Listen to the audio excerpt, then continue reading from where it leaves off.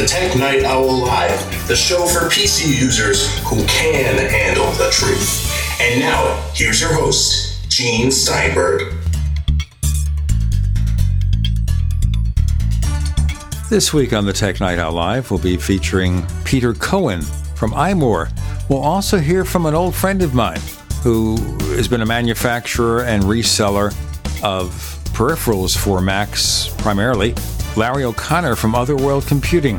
A lot to talk about, including the day that might come when you can buy a large solid-state drive and not pay a lot for it. Think about it on the Tech Night Owl Live.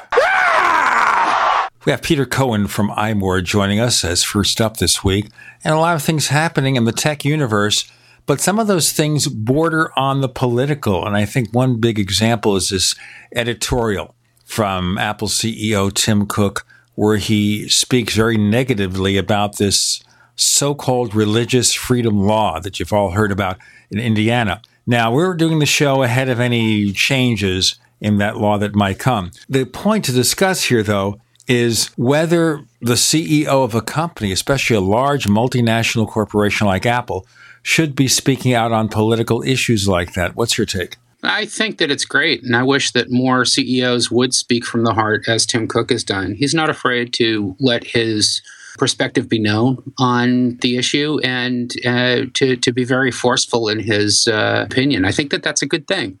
You know, I think that if more companies did that, you know, we would probably have a better country to show for it. One of the fear-mongering cable news networks, that shall not be named, was railing against him the other night, saying, well, he's talking about this law in America, but what about the fact that Apple sells products in Arab countries and there are issues about Sharia law? Shouldn't he speak out about them? And I thought to myself, you know, this is an American. Apple's an American company. He's talking about issues here. He's not trying to revise the political climate in other countries. That is definitely not what he should be doing. But certainly as an American citizen, he has a right to speak up. I think that you are correct on all your points. And I think that's absolutely accurate. Apple may do business in a lot of other countries, but Apple is an American company. Tim Cook is an American citizen. Just like all American citizens, he has First Amendment privileges guaranteed to him that allow him to speak on whatever issue he wants without fear of government interference. Tim Cook, in fact, does not have that privilege in other countries because he's not a citizen of those other countries. And many of those countries don't allow the same latitude towards free speech that for their own citizens that he's entitled to here in America. So it's a false equivalency, and it's really kind of a stupid thing to say. And the other argument they were making is, well, if he expresses this point of view, what about people who have a contrary point of view? Should they say, I'm not going to buy an Apple product? Now, of course, I think they are more than welcome to. You know, I can't tell you the number of products that I've stopped buying because I think the CEO is a schmuck. Domino's Pizza, for example, or Papa John's. Those are two chains I won't do business with because I think the people who run them are jerks. You know, so yeah, you as an American citizen have every right to vote with your pocketbook if you don't like what the company does or what somebody at the company does. So, yay, that's how capitalism works. You don't like the product, you don't like the people, you don't have to do business with them. But that's kind of the whole point of the religious freedom law, isn't it? Opponents of the religious freedom law, they say, well, you know, they shouldn't have to do business with gays if they don't like to. You know, I'd like to flip this argument on its head and basically say, yeah, that's fine. But here's the thing. If they don't want to do business with somebody, they shouldn't have to. But they shouldn't use the person's sexual identity or gender identity or anything else like that as the excuse to do it. If you don't want to do business with somebody, then don't do business with somebody. Don't go crying to your local government and expect them to enshrine, you know, your morality in law unless you're willing to live with the consequences. And, you know, the consequences of the Indiana law are that they're losing business. They're losing business from big companies like Salesforce. You know, Gen Con attracts tens of thousands of attendees. They want to pull out of Indianapolis because of that law. So, you know, Indiana is cutting off its nose to spite its face to put in what is, in my opinion, and also Tim Cook's, you know, just codifying religious bigotry in the law. Well, maybe, of course, we should follow what they do in Scientology, which is what? That the world was seeded by aliens millions of years ago. Oh, yeah. I watched Going Clear, too. Very interesting documentary, huh? Oh, it certainly is. But, we take a crazy science fiction writer and he comes up with a religion and maybe it went to his head. I don't know. Now the Scientologists are going to try to correct me. Here's the entire problem that I have with Scientology. It has nothing to do with Going Clear or engrams or Xenu or anything. Here's the problem I have with Scientology. I read voraciously. I read science fiction when I was a kid and a young adult and all through my life. And my experience is that L. Ron Hubbard was a lousy writer. I couldn't get past that fact. It's the same reason why objectivism never gelled with me, because Ayn Rand was a lousy writer. Started his own religion. I'd be a high priest in that stuff. But L. Ron Hubbard, lousy hack. Well, there you go. You don't have to be good. No. What can I say? Now, just an interesting sidelight here. Arkansas legislators had passed a similar law to the one in Indiana, which, by the way, differs in significant respects from the federal law. So just look at the laws. Don't take my word for it. Going, Bill Clinton signed this. No, he didn't. No, it's different. The point being here is that Walmart, which is not a liberal company, the CEO of Walmart, the biggest employer in Arkansas, said, this law is no good. The next day, the governor of Arkansas says, I'm going to send this back to the legislature to make it more closely aligned with the federal law. Hello, if they did that before, if they just simply mirrored that law and simply adapted it to state use in Indiana and Arkansas, we wouldn't have this. They wouldn't have to, because federal law, would cover what happens in Arkansas. No, this is local legislatures. This is state legislatures trying to cater to their constituents. Pander really is the word that I'm looking for. Trying to pander to their constituents, not actually make good legislation. Well, there it is. So obviously, we can see now one of the things that Tim Cook has done differently is that he speaks out, and he's not afraid when something bothers him. He's not going to think about the effect or the impact to sales. He's going to speak out. Yep, absolutely. And I wish that more CEOs of big companies would wear their heart on their sleeve and do the same thing that Mr. Cook is doing. I think it's a good thing. Now, what's your take on the case of the dueling biographies, where suddenly Apple executives say, you know what, the Walter Isaacson book, Jobs, wasn't so good. This is 4 years after it was published, or 3.5 years. Wasn't so good, portrayed him in too negative a light. This new book, Becoming Steve Jobs, that's closer to the guy that we know. Do you think they're just trying to be revisionist here or what? I think I can summarize my feeling on Becoming Steve Jobs thusly. I bought Isaacson's book the day it came out, read probably about 20, 30 pages, put it down, and it's gone unread on my nightstand since then. It's still there 4 years later. I look forward to putting an equally unread copy of Becoming Steve Jobs near it at some point in the near future. Now, I want to ask you more about that. That's interesting. Because I started to read the Isaacson book, and I set it aside. And I've talked to other people on the show and elsewhere who came to the same conclusion. They sat down with the book and thought, you know what? For whatever reason, I'm not going to finish this book. Isn't that interesting? We've got a lot more to talk about that. We're also going to ask you before we split for this segment to go to plus.technightowl.com, plus.technightowl.com. Learn about Tech Night Owl Plus and all the good things it does. We have Peter Cohen from iMore and so much more to talk about on the Tech Night Owl Live.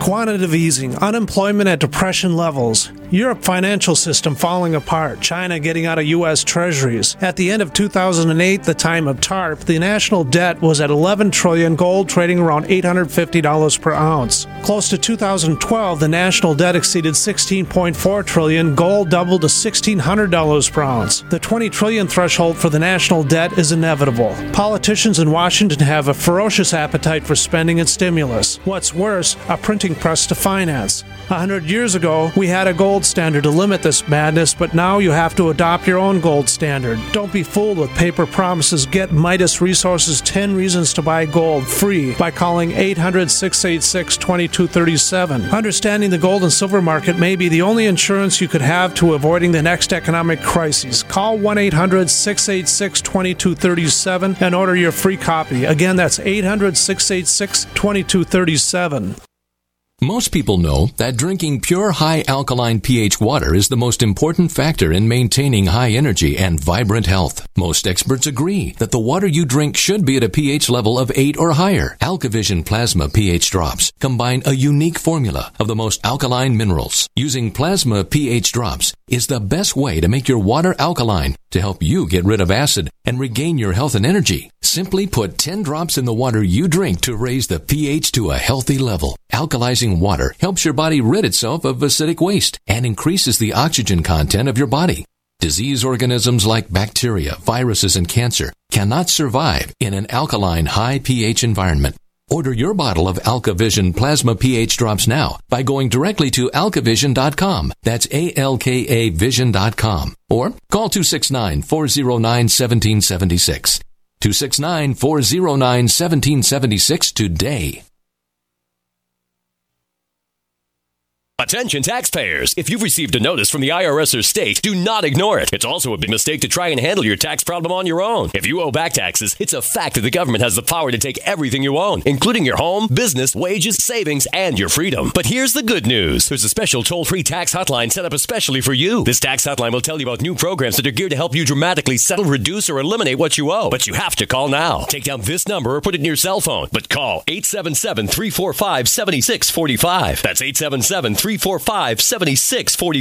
When you call, you get free information on how you can reduce or eliminate back taxes, including penalties and interest. You can also be helped if you have unfiled returns, a tax lien, wage garnishment, bank levy, or if you've been entered into a payment plan but can't make the payments. Don't make the big mistake in thinking you can ignore or handle your tax problem on your own. You can stop the collection process immediately at 1-877-345-7645. That's 1-877-345-7645. 1-877-345-7645. For over 5 years, you've been hearing about the Berkey Guy, so you may know a few things about him. For example, you are well aware of the superior quality and effectiveness of Berkey water filters and accessories. But did you know the Berkeys have had independent lab tests done to prove just how effective they are? It's true, and he can email you the test results. Just visit GoBerkey.com. You may also know that the Berkey Guy has helped tens of thousands of people get better prepared. Now here's something you may not know. GoBerkey.com has amazing specials and deals all the time on a wide variety of survival and preparedness products, most ready to ship same day. Visit the Berkey Guy at GoBerkey.com and be sure to click the red Products on Sale Now button. You can always call toll-free 877-886-3653. Again, that's 877-886-3653. GoBerkey.com, home of the Berkey Guy. We'd like to hear from you. If you have a comment or question about the Tech Night Owl Live, please send it to news@technightowl.com. That's news@technightowl.com. If you'd like to discuss today's show with fellow night owls, visit our community forums at forum.technightowl.com. That's forum.technightowl.com. Peter Cohen is with us, and we started with whether corporate executives should be speaking out on important political or social issues, such as Tim Cook did with the editorial in the Washington Post, and then about the dueling Steve Jobs biographies, where the executives at Apple have kind of disavowed, in, I guess, Mission Impossible format, disavowed the Walter Isaacson book, but have embraced becoming Steve Jobs. Now, you said you read a small part of the Isaacson book and then set it aside. Why? Because it wasn't interesting. For the same reason that I've tried to muddle through Battlefield Earth and a dozen other L. Ron Hubbard tomes only to put them down because it's crappy writing. I just wasn't interested in what Isaacson had to say. I wasn't interested. It turns out that I don't care about the mythology of the man. I don't care about his origin story as a superhero. I really don't. I'm not an Apple user because I'm an acolyte of Steve Jobs. I'm an Apple user because they make products that I happen to like.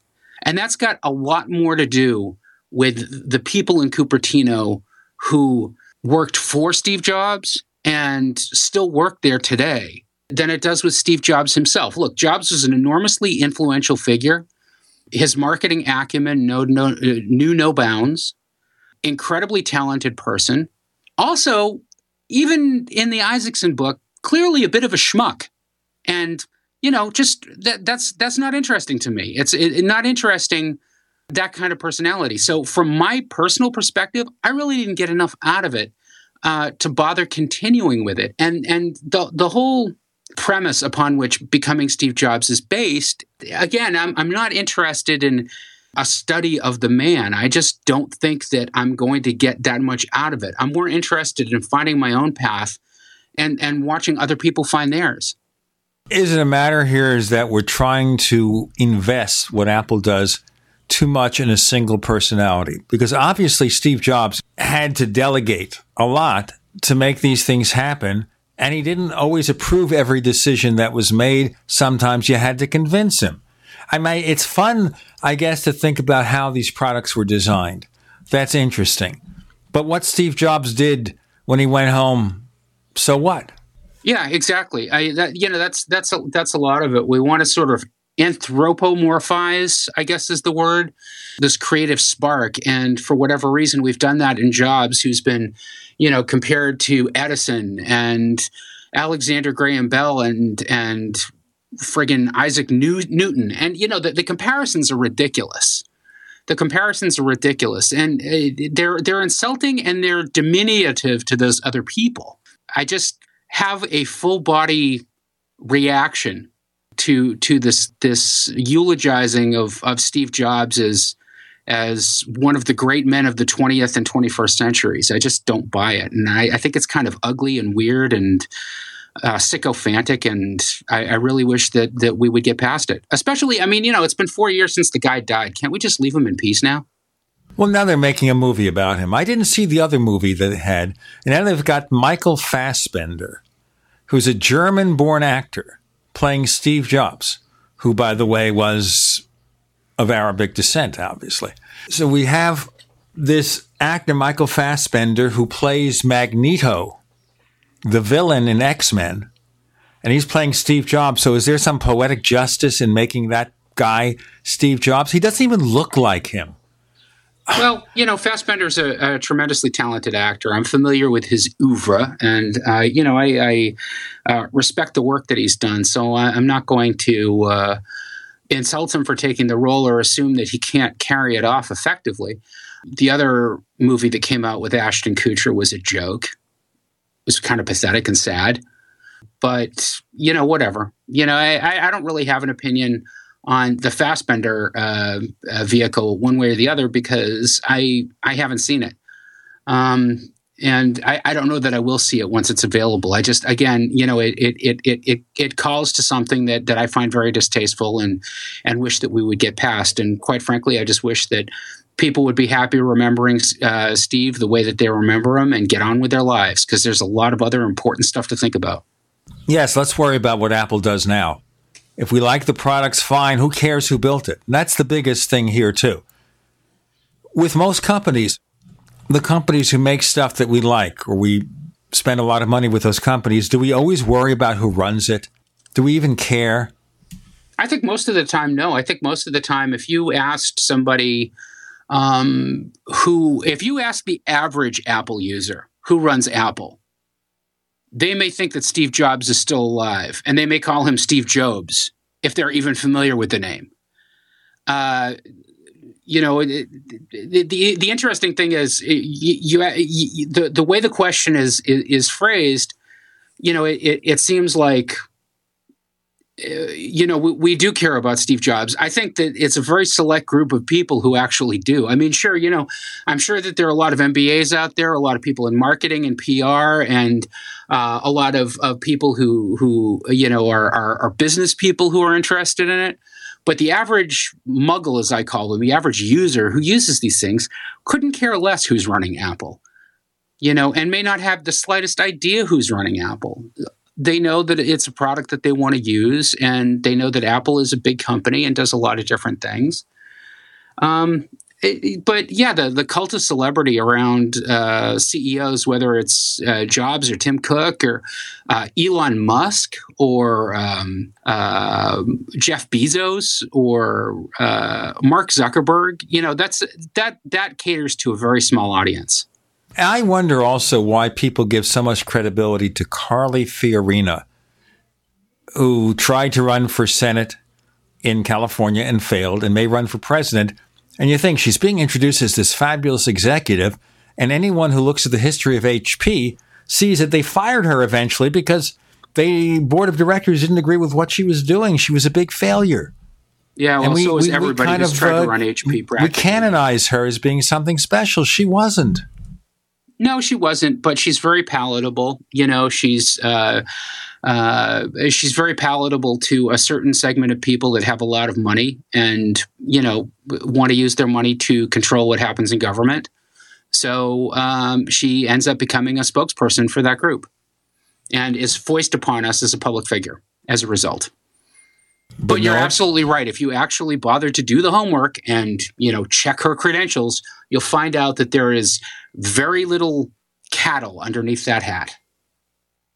That's right. You look at the history of HP and realize that HP has been in a pretty bad way for a while. And a lot of that decline in HP and its fortunes can be traced right back to Carly Fiorina. Not that I think Meg Whitman does any better. I think she's still looking for a strategy. What's our strategy? Do we have any great new products from HP? And we have to realize also with HP was the Silicon Valley pioneer. This was the company that built Silicon Valley. And look what it is today, and be grateful Apple hasn't fallen from those heights. Yeah, indeed. We have Peter Cohen joining us. More to come on the Tech Night Owl Live.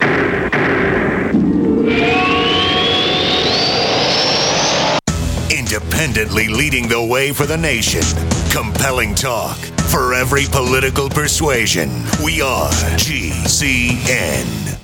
Did you know that drinking pure, high-alkaline water is one of the most important factors in maintaining high energy and vibrant health? Most experts agree that the water you drink should be at a pH level of 8 or higher. AlkaVision Plasma pH Drops, available only at alkavision.com, combine a unique formula of only the most alkaline minerals. AlkaVision Plasma pH Drops alkalize your water, ridding the body of harmful toxins, and helps you regain health and energy. Alkalizing your water by simply adding 10 drops of AlkaVision Plasma pH Drops helps the body rid itself of acidic waste, increases oxygen content, and raises the pH of your body to healthy levels. And bacteria and viruses cannot survive in an alkaline high pH environment. Order your bottle of AlkaVision Plasma pH Drops for only $29.95 at alkavision.com. That's ALKAvision.com. Or call 269-409-1776. 269-409-1776. Alkalize your body. Supercharge your health at alkavision.com today.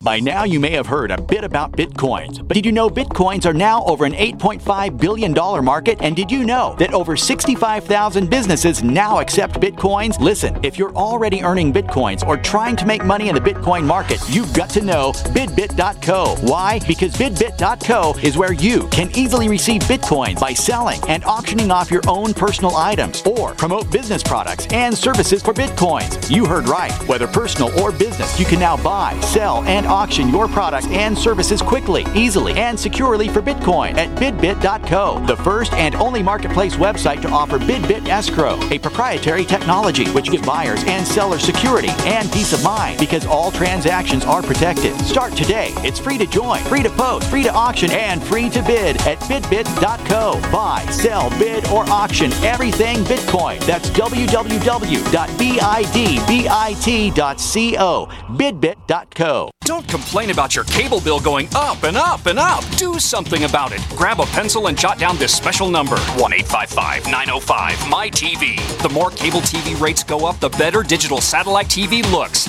Say goodbye to the cable guy and get more of your favorite channels in 100% digital quality for less money. Call 1-855-905-MY-TV. Sign up for packages starting as low as $19.99, and there's no equipment to buy. You get free HD TV upgrade, a free DVR upgrade, and free professional installation. You control what you watch when you watch it. Record your favorite shows, pause and rewind live TV, even skip the commercials. Watch local channels too. At just $19.99, what are you waiting for? Pull out your major credit or debit card. Call 1-855-905-MY-TV. 1-855-905-MY-TV. Say goodbye to the cable guy. Cut costs and get more. 1-855-905-MY-TV. 1-855-905-MY-TV. This alert just came in. This special announcement is for business owners and leaders of organizations who've been waiting for the right time to build. General Steel has made it impossible to wait any longer with rock-bottom prices that could save you thousands. That's right, General Steel, America's leader in pre-engineered structures, is offering buildings at prices you will never see again. Don't miss these prices. A 50 by 100 for $35,000. You heard right. That's 5,000 square feet for $35,000. Manufacturers, if you need a larger building, try a 100 by 100 commercial building for $129,000. You can't afford to rent with these prices. Imagine a 70 by 100 foot church building for under $69,000. With the economy improving and interest rates still at historic lows, you can't afford to wait. So call 866-91-STEEL. Lock in your price now. Call 866-91-STEEL. That's 866-917-8335. Live with Gene Steinberg. It's the Tech Night Owl. Because you never know what's going to happen next.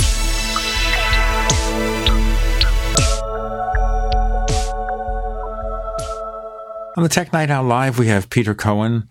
We were talking, I guess, a lot about political issues with regard to Apple, you know, about the controversial religious freedom law. We already have religious freedom in this country. I don't know why we need a law for it. And all that stuff, and about the cult of personality with regard to corporate executives. Let's kind of look what the executives are doing. So we have all sorts of anticipation, up, down, and sideways, about Apple Watch. And we've talked about Apple Watch before. But now that we're doing this show days before you can actually pre-order one, and a few weeks before you can buy one, what's your expectation at this point? What's my expectation of what specifically? In terms of the uptake of this, is this something you think a lot of people want to buy? Yeah, I do. The question is how many? And the question is what kind of supply Apple is going to have.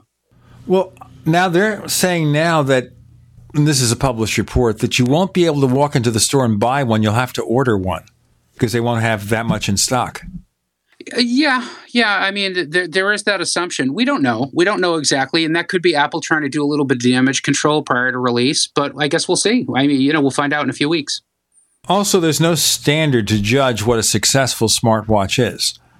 I mean, we have Pebble selling 1 million units, which is nothing to Apple. 1 million of something. It's just like. Well, a million is the low ball for what the analysts are expecting Apple to sell the first weekend. So think about this now. The first weekend, if Apple sells 1 million, it's more than Pebble has ever sold, right? Yeah. And I mean, 1 to 4 is the spread that I'm seeing from analysts right now. So, we'll see. It depends on how many Apple's manufacturing partners have been able to actually make and ship, in time for the launch.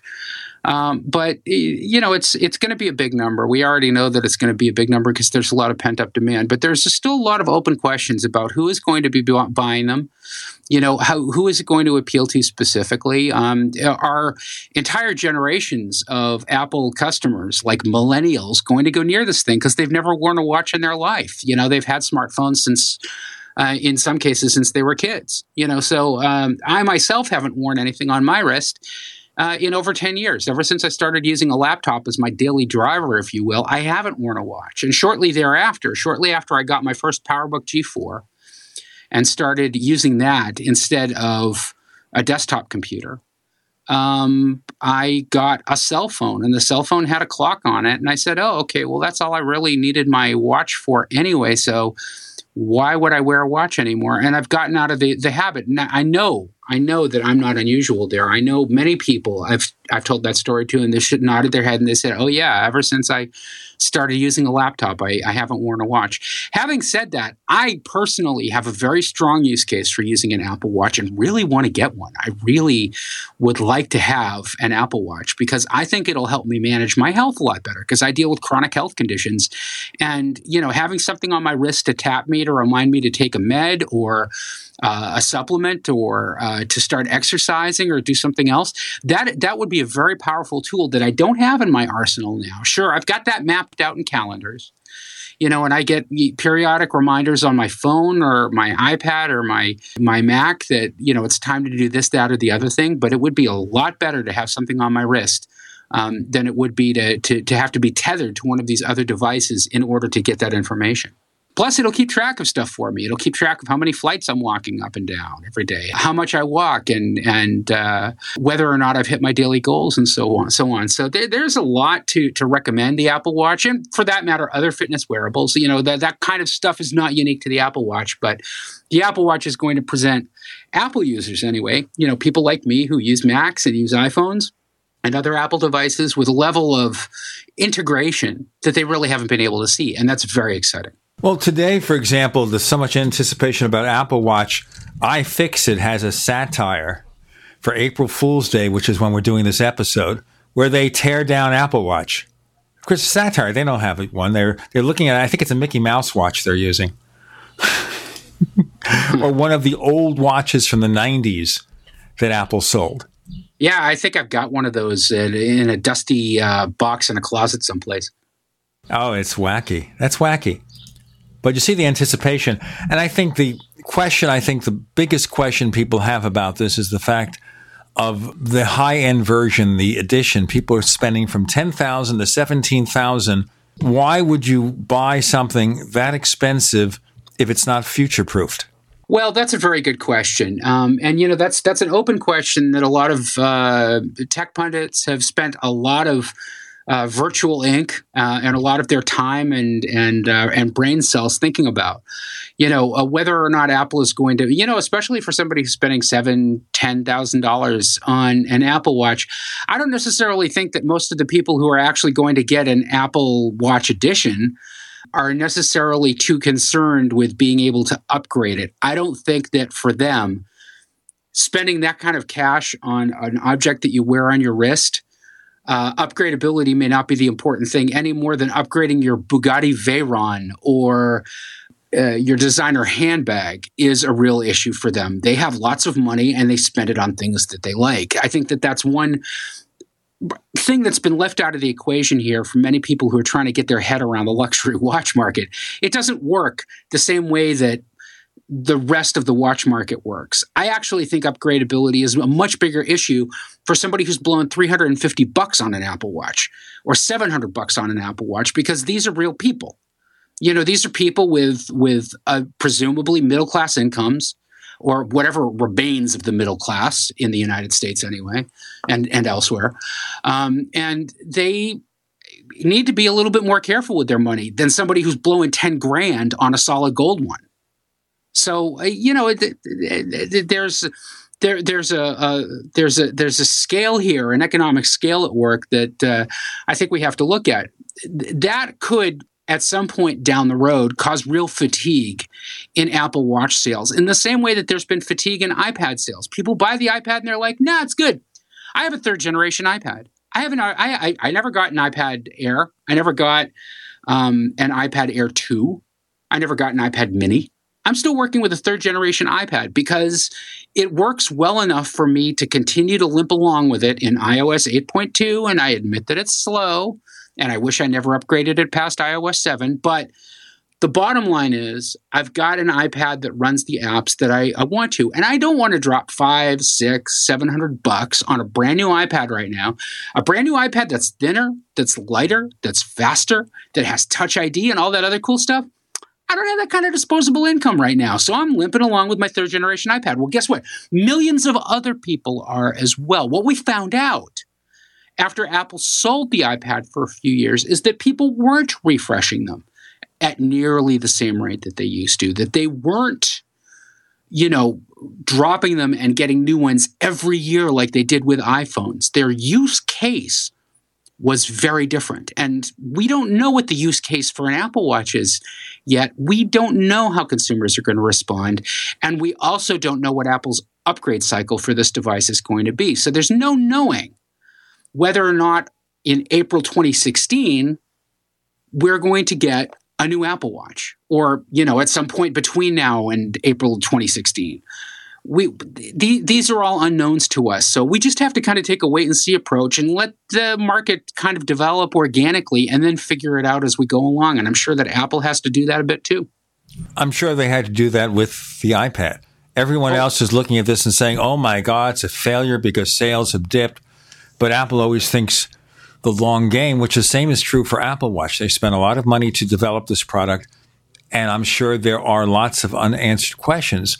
And the other thing is the consideration that if you do buy the more expensive configurations, how long does Apple continue to support it? Remember, this is an accessory for an iPhone. So there has to be built-in support for a number of years. You can't wake up 2 years from now and suddenly your iPhone doesn't properly update with your Apple Watch, because that's not going to be acceptable. We got more to talk about. With Peter Cohen, I'm Gene Steinberg. You're in the Tech Night Owl Live.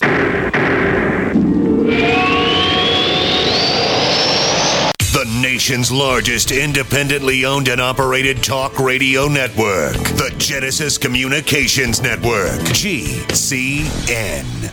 Graphic Converter is the image manipulation tool for the rest of us. It does not use any database. You get full control of all your files. Want to view the images of a folder? Drag it into Graphic Converter and a powerful browser opens up to show your image files. You could use it for slideshows. You could use it to import images from digital cameras or from scanners. Need to do some image editing? You can do that too in Graphic Converter. Also print catalogs. Convert from so many formats I can't even list them. Download now to see if Graphic Converter is good for you, like 1.5 million other users. Guess what? You could save money when you buy Graphic Converter. Use the coupon code Night Owl. Use the coupon code Night Owl to get a special price for Graphic Converter. Go to lemkesoft.com. That's LEMKEsoft.com. Lemkesoft.com. LEMKEsoft.com.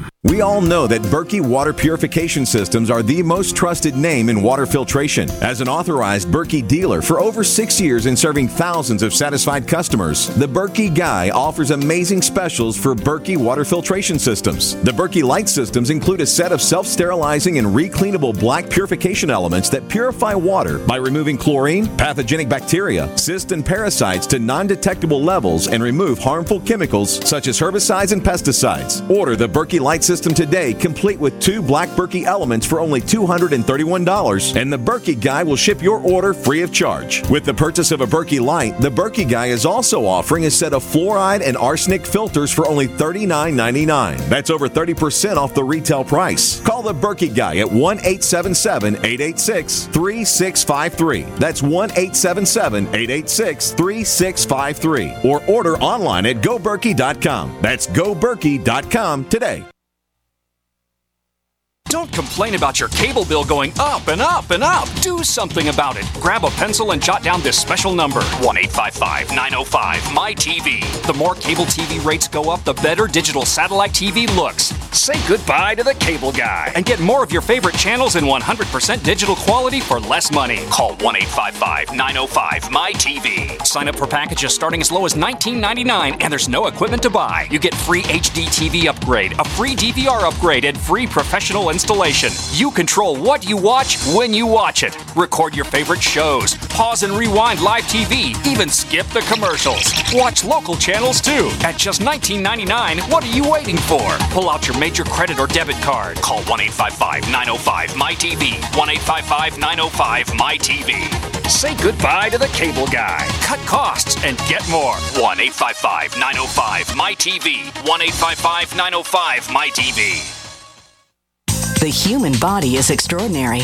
Despite all the stresses we inflict upon it, it still works hard to stay in balance. Thousands upon thousands of people rely upon Heart and Body Extract to help their body stay balanced. This excellent 100% natural herbal formula helps maintain healthy blood pressure levels, cleans arteries, promotes good circulation, balances cholesterol, and more. HB Extract, paired with healthy lifestyle choices like good nutrition and exercise, can give you a life free of pain, sickness, and fear. Recapture your youthful vitality and experience your body healing itself with the aid of HB Extract. It's extremely effective and it starts working in just days.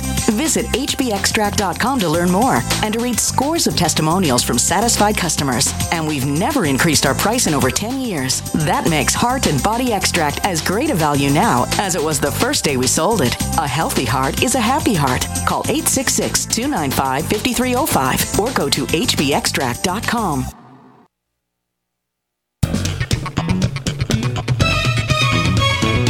Do you know what's going to happen next? Well, here's the Tech Night Owl. Live with Gene Steinberg.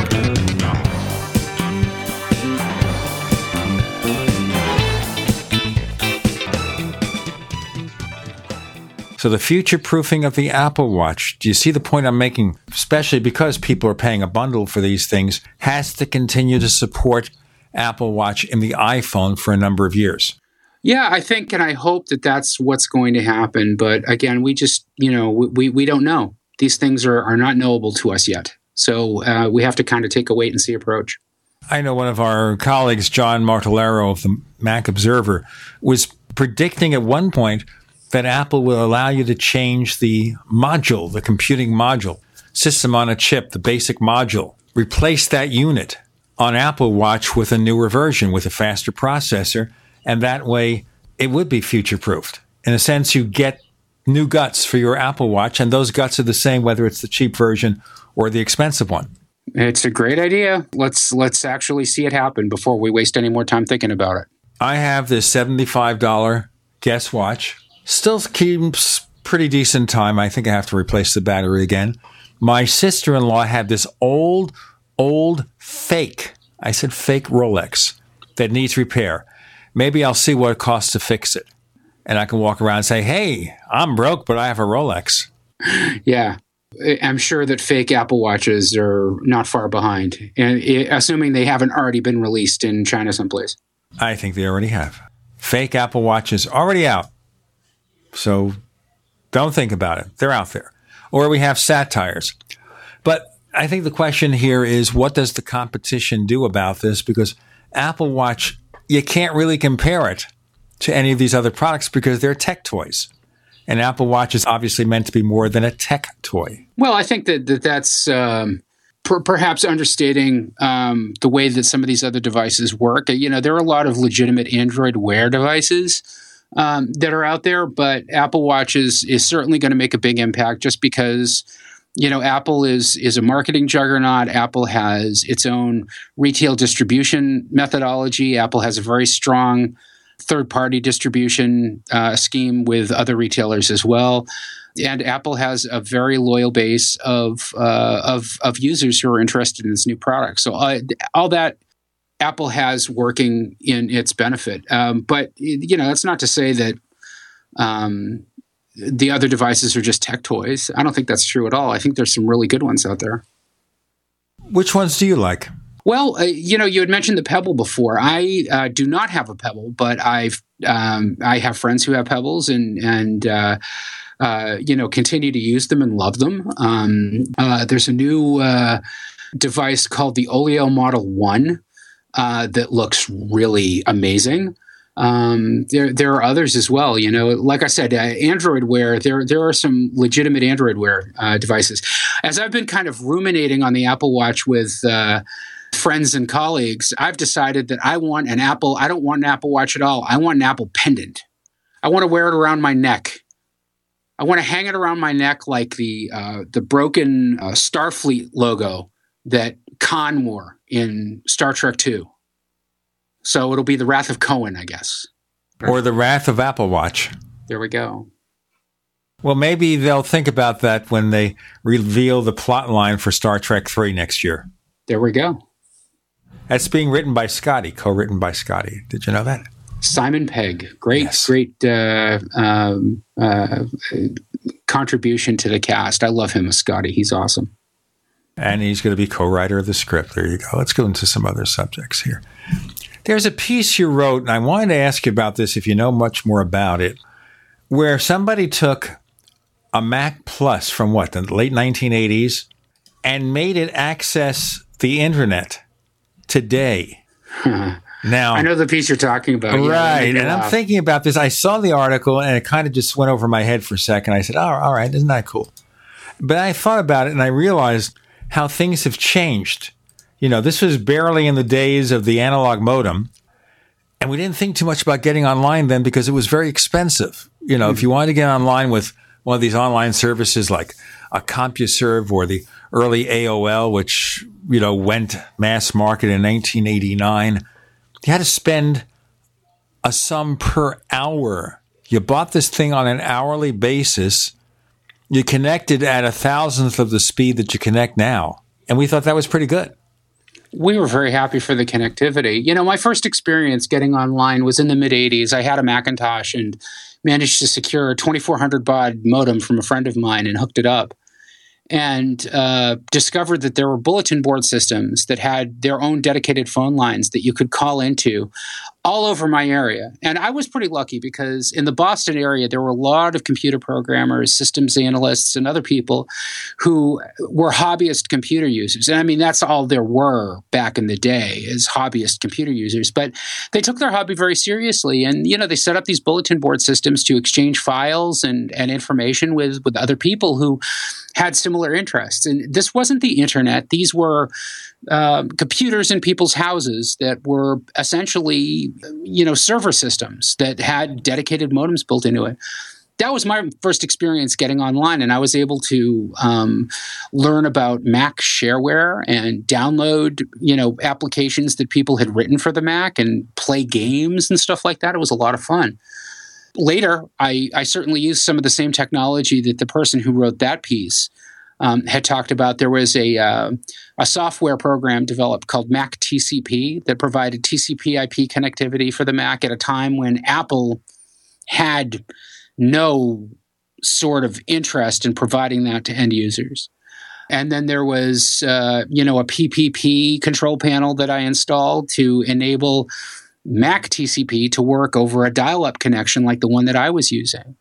And then I paid an internet service provider in my area like $20 a month for the privilege of accessing it. And, it was important for me to be able to do that because it kept me in touch with communities and users and resources that made it easier for me to do my job. I was taking care of computers at the time and made it easier for me to do neat things with my computer. But that was the genesis of the internet connectivity that we take so for granted today. And I mean, internet connectivity is not ubiquitous. People in many parts of the country are limited to still dial-up connections or little better than dial-up connections and have to pay outrageous amounts to do it. But it's come a long, long way. I've got a cable modem in the house now that pumps out, or that its bandwidth is measured in hundreds of megabits per second, and it's able to keep up with not just what I'm doing, but with the other 4 people in my house are doing. And we all have, a desire to access content online. Now, with cable modems, their trick is what they call channel bonding, where they have multiple channels of data. So that means that your speed increases in multiples. So now they're able to come up and they have a standard called DOCSIS 3.1. And when they support that, your ISP, if they lay the right kind of cabling outside, they can get you gigabit internet, which you have in a few parts of the country right now. And even that is kind of discriminatory. There's a story, for example, about AT&T introducing gigabit internet in Austin, Texas for $70 a month. Why 70? Because Google Fiber is there. If Google Fiber isn't there, they charge you $110 a month. Even that's, of course, not expensive for what you get, but you see all the scams these companies pull. But we're talking about that, and it's coming to where I live. I live near Phoenix, and Cox is bringing something called Gig Life here for, $130 a month. I'm not sure what the price is, way beyond what I could afford. But the thing is here, I have to be lucky because people like me can get this high-speed internet, and what a very large portion of this country, 20, 30% can't even get much past basic dial-up. Isn't it a tragedy? Yeah, it's not only a tragedy, it's reprehensible, especially when you compare us to other industrialized countries that have much better connectivity. We're not the best. We're not the worst either. We're somewhere in the middle of the pack. But I would not want to live in, a remote rural area. Well, I probably wouldn't want to live there for a whole bunch of reasons, but not having reliable, fast, affordable internet access is definitely an issue. And even, my wife and I have been in our current house now for 11 years. When we moved in when we were looking and talked to a real estate agent, the real estate agent said, well, what are your top 3 or 4 criteria for a home? And number 1 was reliable internet access, because I was working from home. And I needed to be able to communicate, and I needed to be able to send files, and I needed to be able to do podcasting even back then. And, having reliable internet access was at the top of my list, even before other stuff that other homeowners might have taken for granted as being more important. We have Peter Cohen. We have more to come on the Tech Night Owl Live. Great minds think alike. The network for the independent-minded. The Genesis Communications Network. GCN. By now you know that wireless technology like cell phones do in fact pose dangers to the health and privacy of everyone. Blockit Pocket's wide range of products are unmatched in providing the protection you deserve. No scare tactics, just common sense. BlockitPocket.com offers quality American-made options to alleviate and eliminate these invisible dangers. Learn more at BlockitPocket.com or call 888-315-9618. BlockitPocket.com, enhancing health and privacy. Good people need help. The Homeowners Association said we had weeds and fined us $25. We told them they had the wrong house. They said if we didn't pay it, they'd file a lien. Our attorney demanded photographs, witnesses, and told them if they couldn't provide this, they must cease and desist. Issue solved. Worry less and live more with lsprotection.com. That's lsprotection.com or call 855-340-SAVE. That's 855-340-7283. Results will vary from case to case.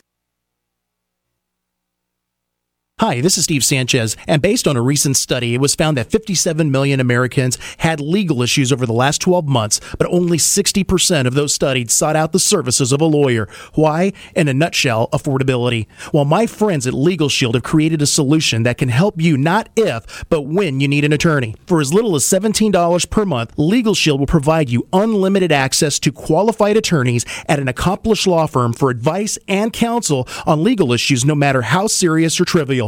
For over 40 years and with 1.4 million families across North America, Legal Shield can help you, the loyal GCN listener. Representatives are standing by now to answer your questions, so call them now at 1-855-340-SAVE. That's 1-855-340-7283, or visit them at lsprotection.com. That's lsprotection.com. Results will vary from case to case.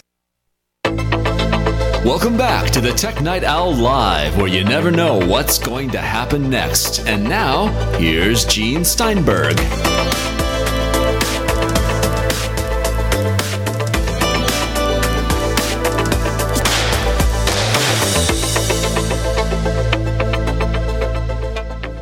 I'm Gene Steinberg. He's Peter Cohen. We're talking about the tragic state of internet access around the United States. You may not think about it, but because a lot of the country is really spread out, you live out somewhere in the fields in Montana or something, getting internet access may limit you to almost nothing or satellite, which can be costly, and you have these low bandwidth caps.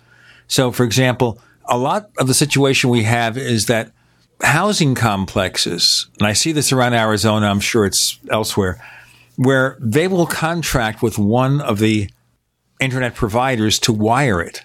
And then if there's a second one available, which there isn't always, the second one, you can't get their service because it's wired by the first. Doesn't that have an antitrust implication? One would think, but no. Cable services and stuff like that are not technically monopolies, but essentially operate as monopolies. In my area, it's nothing but Comcast. Verizon decided when it was developing its Fios network that it wouldn't bring Fios to this region. It stops about 10 or 15 miles as the crow flies from my house. And there were geographical and population density reasons why they didn't bother to do it. But the net result was that there is very little fiber optic cabling anywhere in my region, anywhere in the county in Massachusetts in which I live. And it wasn't until there was a public works project, well, not a public works project, but a project that appropriated federal money to actually run fiber optic cable from one end of the county to another, that we were able to get that. But even then, that's not what they refer to in the business as last mile connectivity. That's a backbone that was developed for businesses. So if you're a business and you need a connection to a high-speed fiber access network, fiber optic access network, and you happen to be connected close to one of the trunk lines, you can get it. But if you're a homeowner, these trunk lines are absolutely nowhere near homes, and there is no provider who is willing to go through the expense and the trouble of wiring up homes. So the only high-speed access that we have in our area is either Comcast or really flaky, unreliable DSL from Verizon. Now, here's the other issue here, too. More and more people these days work from their homes, as Peter and I do. Although you have the stint you do on the weekends at the Apple store that you work at. But more and more people are working at homes, and they need business class internet service. It's true. People's demands are increasing significantly faster than infrastructure can really support. So, they're always, Comcast and other access providers are always trying to up the bar because, if they can get gigabit speeds, there is a cache of customers who will pay for that. But at least Google Fiber forced them to make these competitive in terms of pricing, because we know not where Google's going to lay that, how far and wide it's going to go. But with that prospect, there's going to be competition. Even the DSL provider in this area, CenturyLink, which gives you 40 and 100 megabits, by the way, pretty decent, they're working on gigabit in some parts of the country. So they threaten to bring it to Arizona. So that's it. But let's just ask one more thing here before we go on to other topics. Net neutrality, which is always fear-mongered, unfortunately.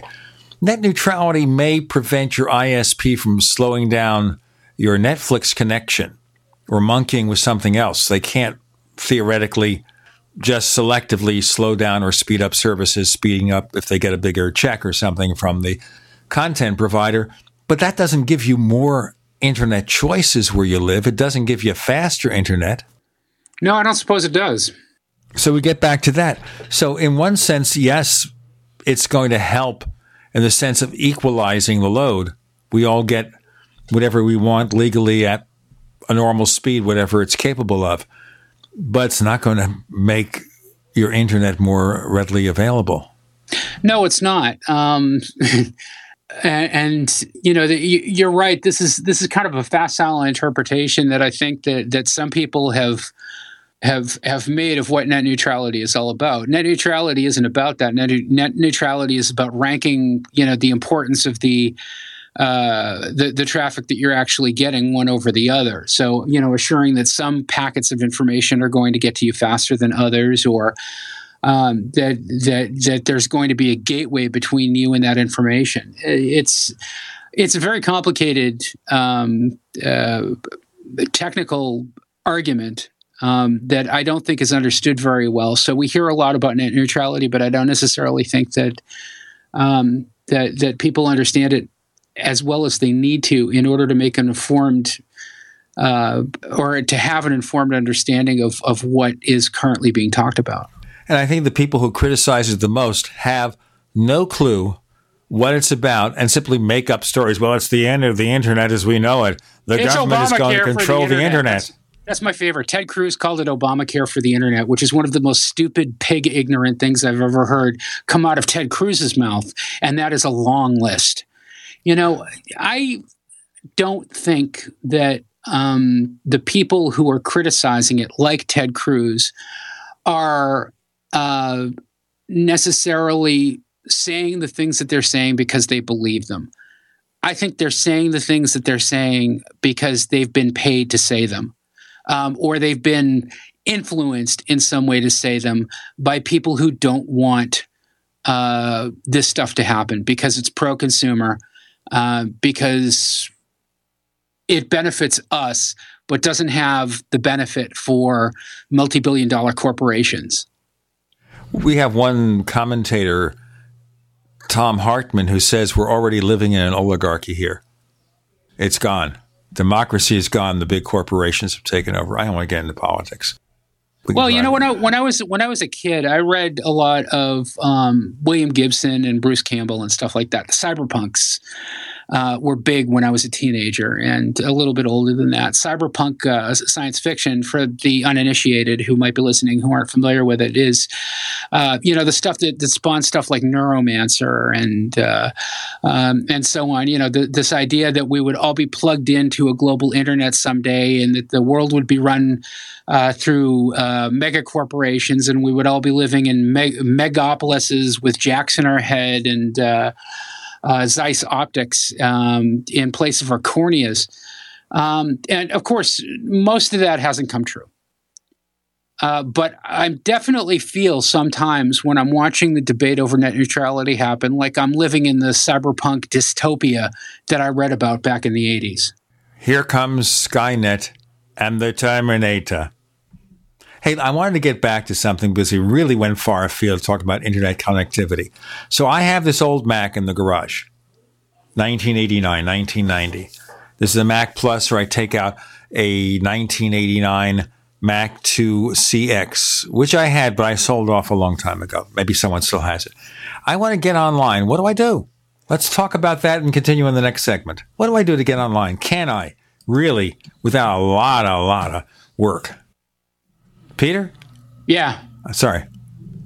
What did I do? How would I get online with something like that? How would you get online with the aging 1989 Mac? Well, it's all going to depend on which Mac model it is. I mean, I could talk specifically about which Mac model are you talking about now? Let's talk about the one in the article, the Mac Plus.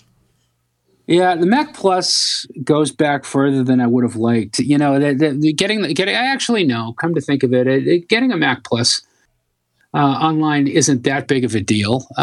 You could use an Apple Talk connector, for example, and if you can still lay your hands on an Asante Talk or some other device to bridge a connection to an Ethernet jack on your wireless router, you could certainly do it that way. They went through some multi-step process involving a serial cable and some exotic nonsense. I forget what exactly, but they did it the hard way. Let's go into more of that in our next segment with Peter Cohen. I'm Gene Steinberg. You're in the Tech Night Owl Live.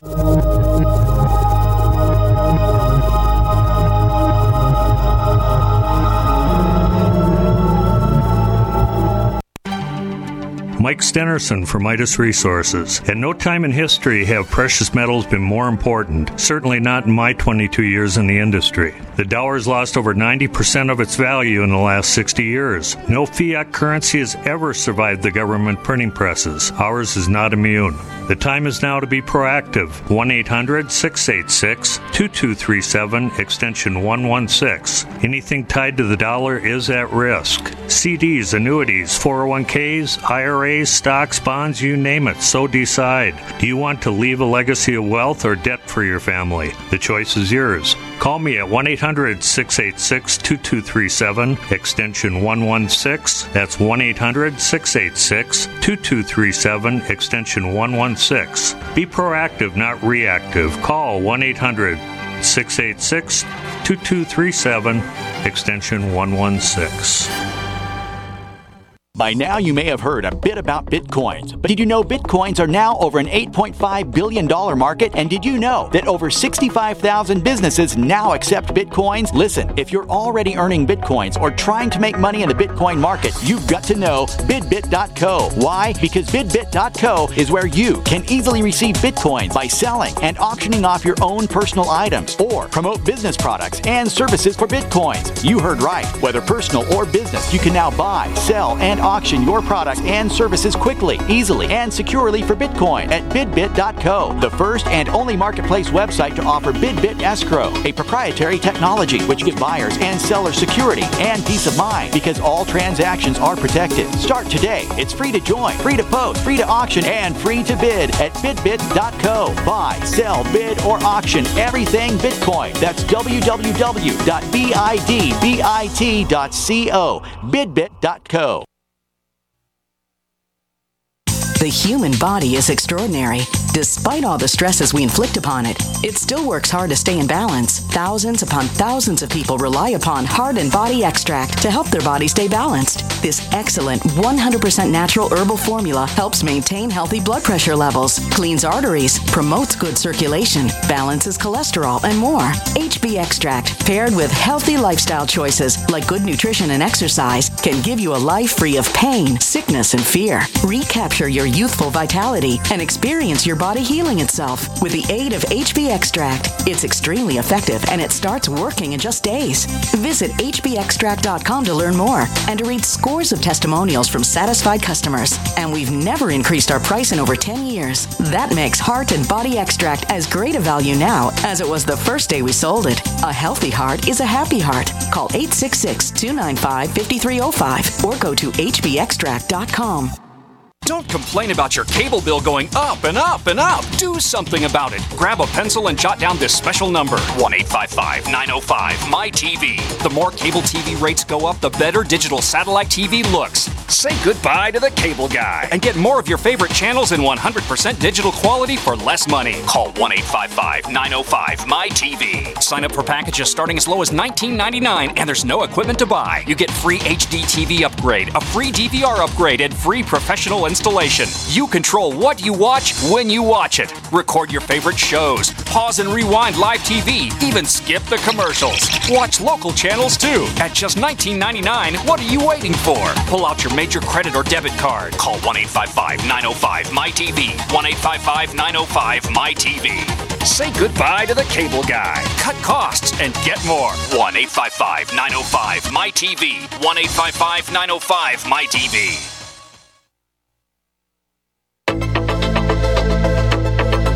We'd like to hear from you. If you have any thoughts or comments about the Tech Night Owl Live, please get in touch at news@technightowl.com. That's news@technightowl.com.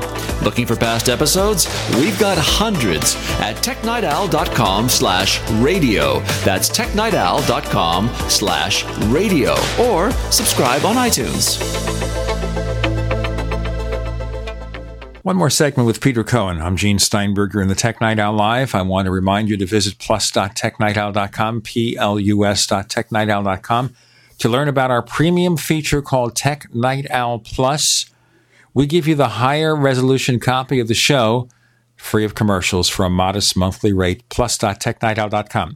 So we're talking about this article that Peter is mentioning, where they took a 1980s Mac Plus and they got on the internet. And you were mentioning, of course, the simplest way is just to hook up an adapter to a standard Ethernet connection. At least it gets you the bits and bytes there.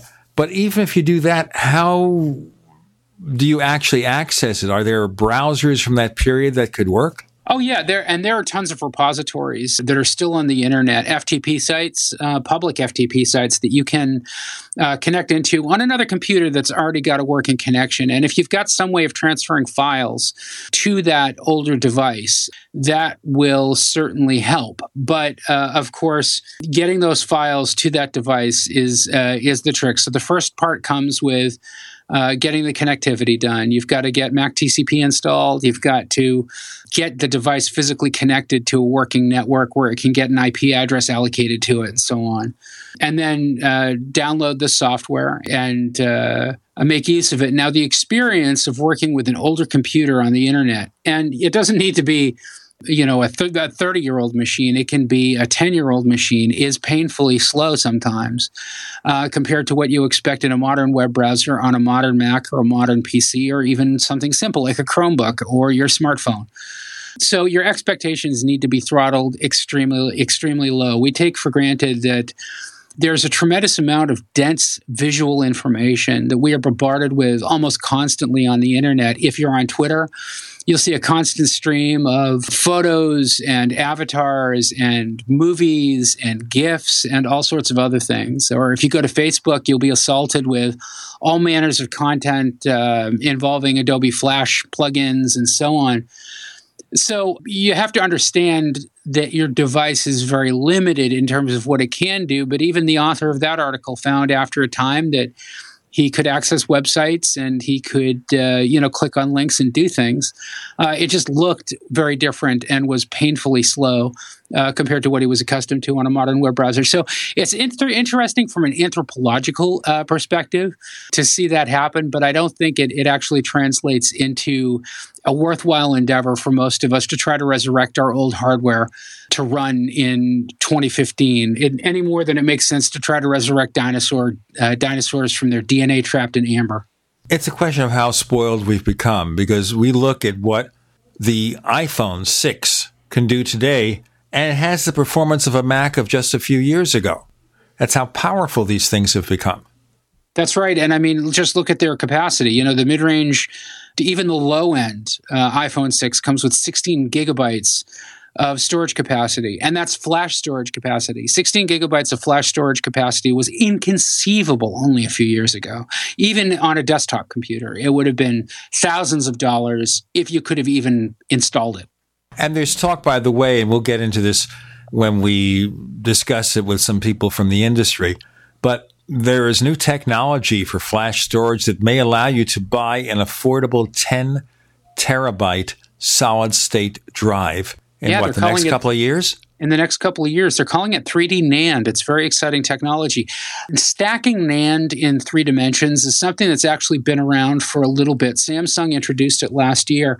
But the way in which Micron and Intel are doing it is significantly different in terms of the cost of manufacturing. And that's what makes this exciting, is that it looks like it's actually going to be feasible to do. Having said that, NAND, I mean, the cost per gigabyte on NAND versus a conventional rotating hard disk drive, there's still very little comparison. You can get a massive amount of hard drive storage compared to what you would pay for flash storage, for NAND storage. But, NAND is the way to go in terms of making laptops smaller and lighter and more energy efficient and produce less heat and be more durable. So it's unquestionably the direction that the future is headed in. It's just that we right now are paying a lot more for it than we were with hard drives. So, for example, a 1 terabyte solid state drive is like $400 to $500 now. Now, also remember, I bought a 100 megabyte hard drive in 1989 for $1,200. So you have to see where things go. A 1 terabyte traditional hard drive is what, $80? Right, exactly. So again, the cost per gigabyte for a hard drive is much, much, much lower than the cost per gigabyte of a flash drive. I think the best compromise on Macs now is Fusion Drive, because unless you use very, very large files, for most people, you're getting about 90% of the performance of a solid-state drive for much less money. I think that's a good stopgap measure. I think that that's fine for the few models where Fusion drives are available, but the Mac Pro doesn't have a Fusion drive. You can't get a Fusion drive in any of the laptop models, and the laptop models are by far the most popular models that Apple sells. So, yeah, if you're an iMac user, or if you're even a Mac Mini user, and you're looking for the best compromise between cost and performance, Fusion is the way to go. Fusion and RAM are the two most important things that you can do to improve the overall performance of your machine. But the Fusion drive in its basic implementation in a Macintosh, in a desktop Macintosh, is very smart, because what Apple does is it combines 128 gigs of solid-state storage with at least 1 terabyte, in some cases larger, conventional hard drive storage, and then the logic in the Mac and on the drive help figure out where the data should go. So all of your frequently accessed files, your system files, the applications you use the most, the data you use the most, that stays in the flash drive. That stays in the fast storage area. It's only the files that you only access once in a long time or never that go off to the regular hard drive. So you don't see a big performance problem. All you know is that your Mac is turning on and booting very quick, because a lot of it is happening in Flash. But there's a lot going on behind the scenes in terms of the way the data is moved. It's very smart technology. It's not unique to Apple. It's possible to build Fusion drives for other platforms. Well, I shouldn't say Fusion drives. Fusion is Apple's word, but this hybridization of SSD and solid-state storage, it's possible to do on other platforms as well. But Apple has done it, I think, very smartly. And so invisibly, all you know as the consumer is that my Mac is fast and I've got a lot of storage. And what more do you really need to know? That's it. I've worked with a couple of Fusion drives, starting up and everything, compared them to a pure solid-state drive. And for the most part, I don't see much of a difference. I realize there are areas, if you're handling, multi-gigabyte video files, swapping them back and forth over and over again, you've got to go all native, but that's how it goes. Exactly. Peter Cohen, where do we find more of the things that you do? You can read me on Twitter at Flarg, Flargh, and I'm also posting every day on iMore at imore.com, imore.com. And a lot more to cover on this episode of the Tech Night Owl Live. A reminder, once again, go to plus.technightowl.com, plus.technightowl.com, to learn about Tech Night Owl Plus and all the good things we have to offer you. Peter Cohen, another good thing. Thanks for joining us on the Tech Night Owl Live. Always a pleasure, sir. Thank you for having me. Not just an alternative to the mainstream media. We're the premier independent talk radio network. We are GCN. Neighbors, are you tired of dealing with a slow web hosting provider? Well, check out A2 Hosting and their screaming fast Swift server platform. They even have SSDs that load pages 300% faster than the competition. Ready to give your site a speed boost? Well, tell you what, neighbors, head on over to a2hosting.com. That's A2, that's number 2, a2hosting.com. Check out their Prime hosting account. And get this, neighbors, they're even giving you an exclusive 25% off discount for all our listeners. 25%. And remember, their Guru Crew support team is standing by 24/7, 365 days a year to answer any of your questions. Now, to get the discount, use the coupon code GENE when you check out. This alert just came in. This special announcement is for business owners and leaders of organizations who've been waiting for the right time to build. General Steel has made it impossible to wait any longer with rock-bottom prices that could save you thousands. That's right, General Steel, America's leader in pre-engineered structures, is offering buildings at prices you will never see again. Don't miss these prices. A 50 by 100 for $35,000. You heard right. That's 5,000 square feet for $35,000. Manufactured manufacturers. If you need a larger building, try a 100 by 100 commercial building for $129,000. You can't afford to rent with these prices. Imagine a 70 by 100 foot church building for under $69,000. With the economy improving and interest rates still at historic lows, you can't afford to wait. So call 866-91-STEEL. Lock in your price now. Call 866-91-STEEL. That's 866-917-8335. For over 5 years, you've been hearing about the Berkey Guy, so you may know a few things about him. For example, you are well aware of the superior quality and effectiveness of Berkey water filters and accessories. But did you know the Berkeys have had independent lab tests done to prove just how effective they are? It's true, and he can email you the test results. Just visit GoBerkey.com. You may also know that the Berkey Guy has helped tens of thousands of people get better prepared. Now here's something you may not know. GoBerkey.com has amazing specials and deals all the time on a wide variety of survival and preparedness products, most ready to ship same day. Visit the Berkey Guy at GoBerkey.com and be sure to click the red Products on Sale Now button. You can always call toll-free 877-886-3653. Again, that's 877-886-3653. GoBerkey.com, home of the Berkey Guy. The human body is extraordinary. Despite all the stresses we inflict upon it, it still works hard to stay in balance. Thousands upon thousands of people rely upon Heart and Body Extract to help their body stay balanced. This excellent 100% natural herbal formula helps maintain healthy blood pressure levels, cleans arteries, promotes good circulation, balances cholesterol, and more. HB Extract, paired with healthy lifestyle choices like good nutrition and exercise, can give you a life free of pain, sickness, and fear. Recapture your youthful vitality and experience your body healing itself with the aid of HB Extract. It's extremely effective and it starts working in just days. Visit hbextract.com to learn more and to read scores of testimonials from satisfied customers. And we've never increased our price in over 10 years. That makes Heart and Body Extract as great a value now as it was the first day we sold it. A healthy heart is a happy heart. Call 866-295-5305 or go to hbextract.com. What's going to happen next? You never know when you're listening to the Tech Night Owl live with Gene Steinberg.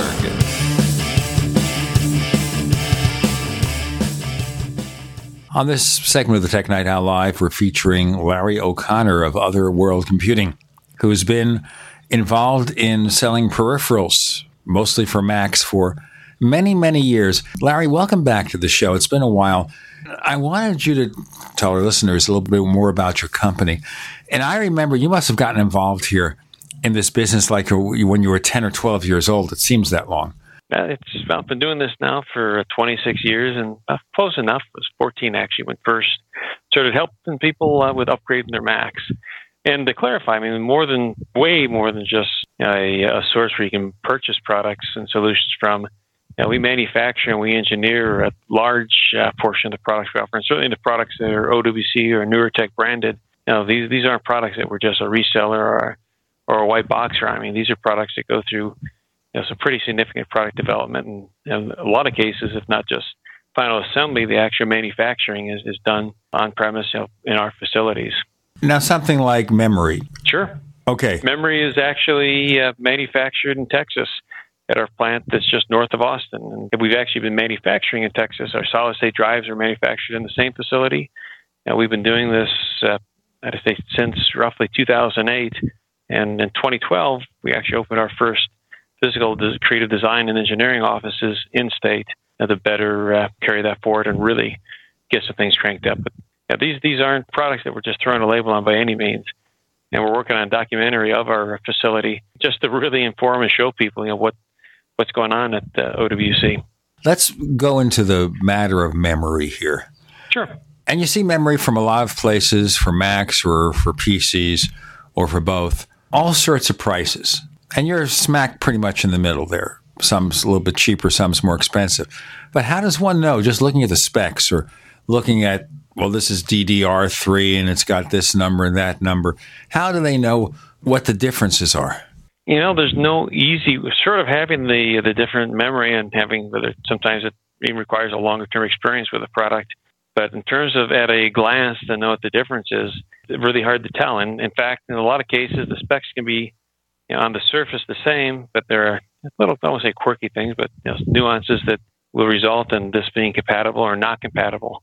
And one thing that we absolutely guarantee is when you purchase a memory upgrade from us, the compatibility is listed with the module. We certify memory upgrades even beyond what Apple originally offered. I mean, memory technology changed. The chipsets, in a lot of cases, are able to support some of the higher densities, and we test and certify it to that. If we say it's compatible, we say it works, you know it's the right set for your system.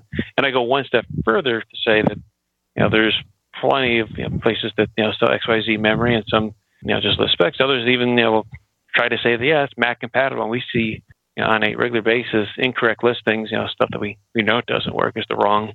It's either the capacity, the density they're suggesting is incorrect for the machine, or it's just not the right program, which in a mission critical environment is more important. In a consumer system, it may.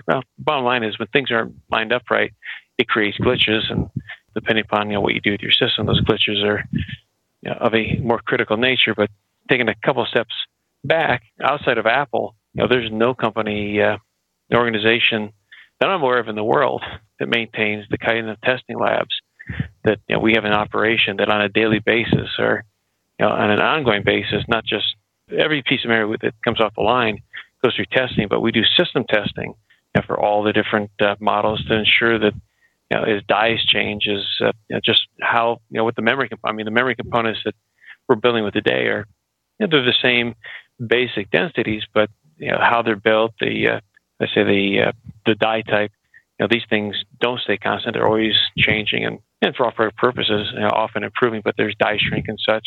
Long and the short of it is we're always testing these modules in the actual Macs that we guarantee compatibility with, so that it's our job. It's us that it determines an issue, not an issue where we've shipped a bunch of memory out and all of a sudden customers are reporting an issue. We make sure that the right product for your system is what we offer and what we provide. All right, looking at the potential problems here. So I buy memory from my Mac and from whatever dealer.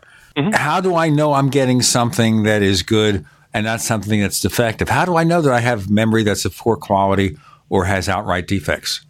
Well, a memory module that's got outright defects is going to rather causes straight off the bat 3 beeps, or you end up with unexpected kernel panics that don't seem to have another explanation, or there's all sorts of other little quirky fun side effects. But truly bad memory, and even the very best memory, you can't say that there's never ever a defect. I mean, there's a lot of variables that obviously go into handling. Plus, that's nobody can claim 1,000% perfection. Although I would put out there that our actual fail rate, even under lifetime, is right now in the realm of 5 to 10 units per thousand, and that's lifetime. That's not DOA. That's over the lifetime. So there is a way to build memory and test memory in a way to obviously mitigate failures in the field. But going back to other quality aspects, you might not know. You might not know why a program is not giving you the best performance or giving the performance that it could be giving you because the latencies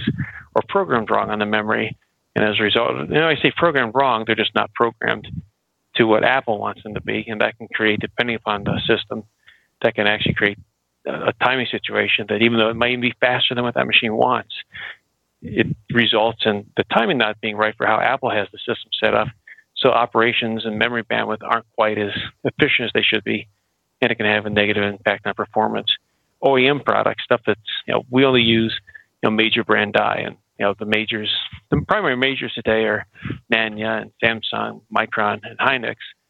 And if you don't have a major brand on your actual chip, and I'm talking about the memory devices on the module, then the product is, second tier. And, some companies, even, the big guys, for their house brands will use their second tier product. It's not really so much grade B, but as you go farther out from the center of a wafer, you end up with effectively, lower performing, and it's not supposed to quality. The grade starts to decline. It's, your prime stuff is in the middle. That's where the best performance exists. That's where the best reliability exists.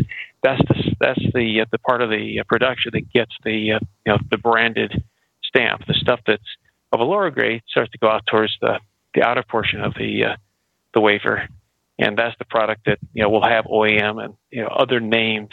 You'll see I don't want to put any names out there, but just to a few years ago, we were looking at there's like the opportunity to do a cast acceleration that did provide a little bit of benefit for a certain type of Mac. And one thing that was super interesting was that our standard stuff was beating their cast accelerated product, and our cast accelerated product was stomping them. And it wasn't because of a difference. And there's only a few ways it's a pretty straight.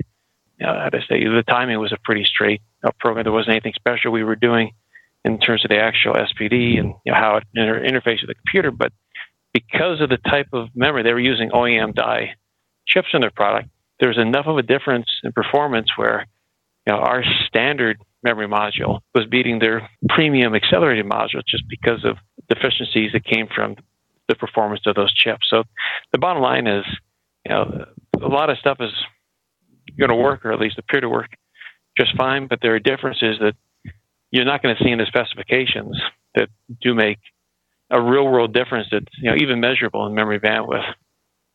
Let me tell you something, Larry, and we're going to end this segment in a moment. We'll have to continue. But as you know, sometime back I upgraded a 2009 iMac, the 27-inch iMac with 16 gigabytes of memory from your company.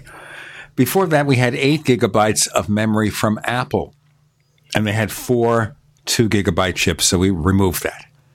And therefore, all Apple memory, goodbye, all OWC memory, hello. Now, performance slowdowns that I had observed before, like in launching Parallels Desktop with the Windows Virtual Machine, were gone, not just because of the extra memory, but something else. This was Apple memory had caused performance slowdowns. More to come with Larry O'Connor of Otherworld Computing. I'm Gene Steinberg. You're in the Tech Night Owl Live.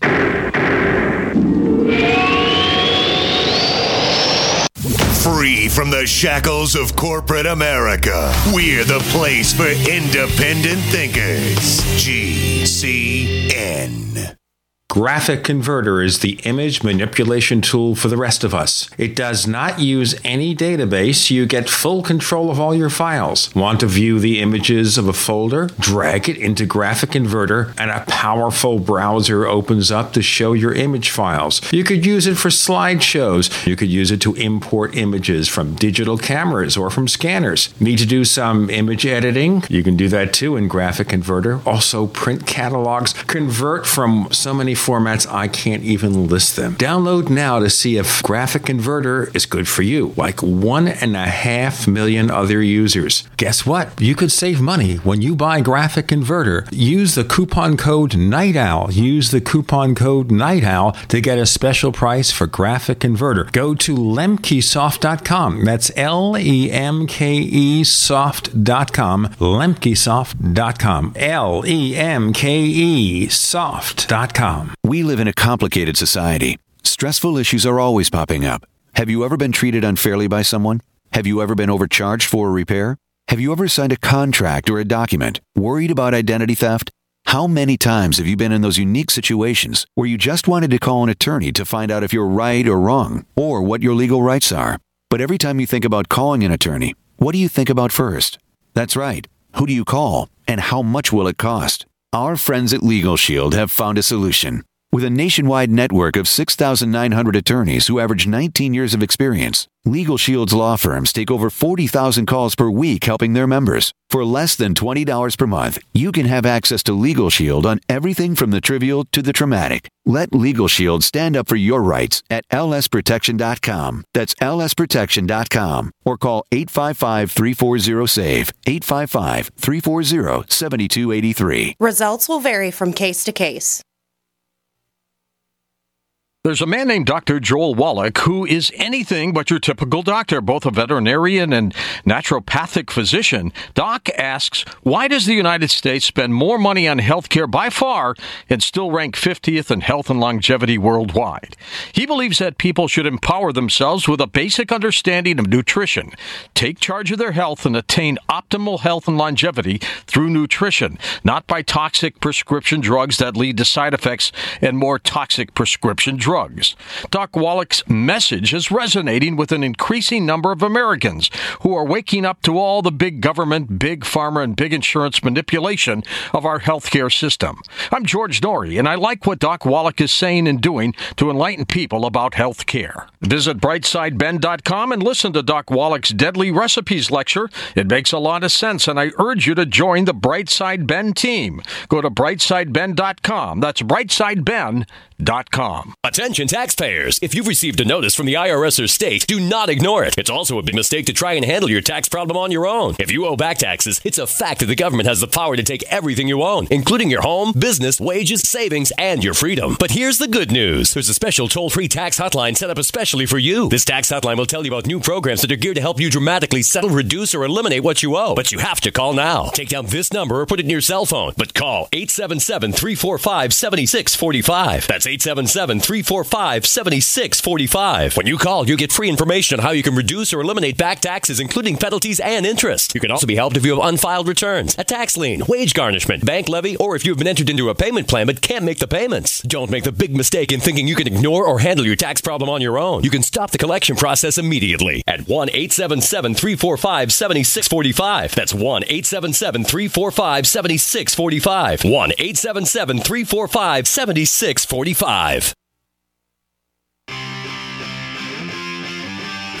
You never know what's going to happen next while listening to the Tech Night Owl, live with Gene Steinberg.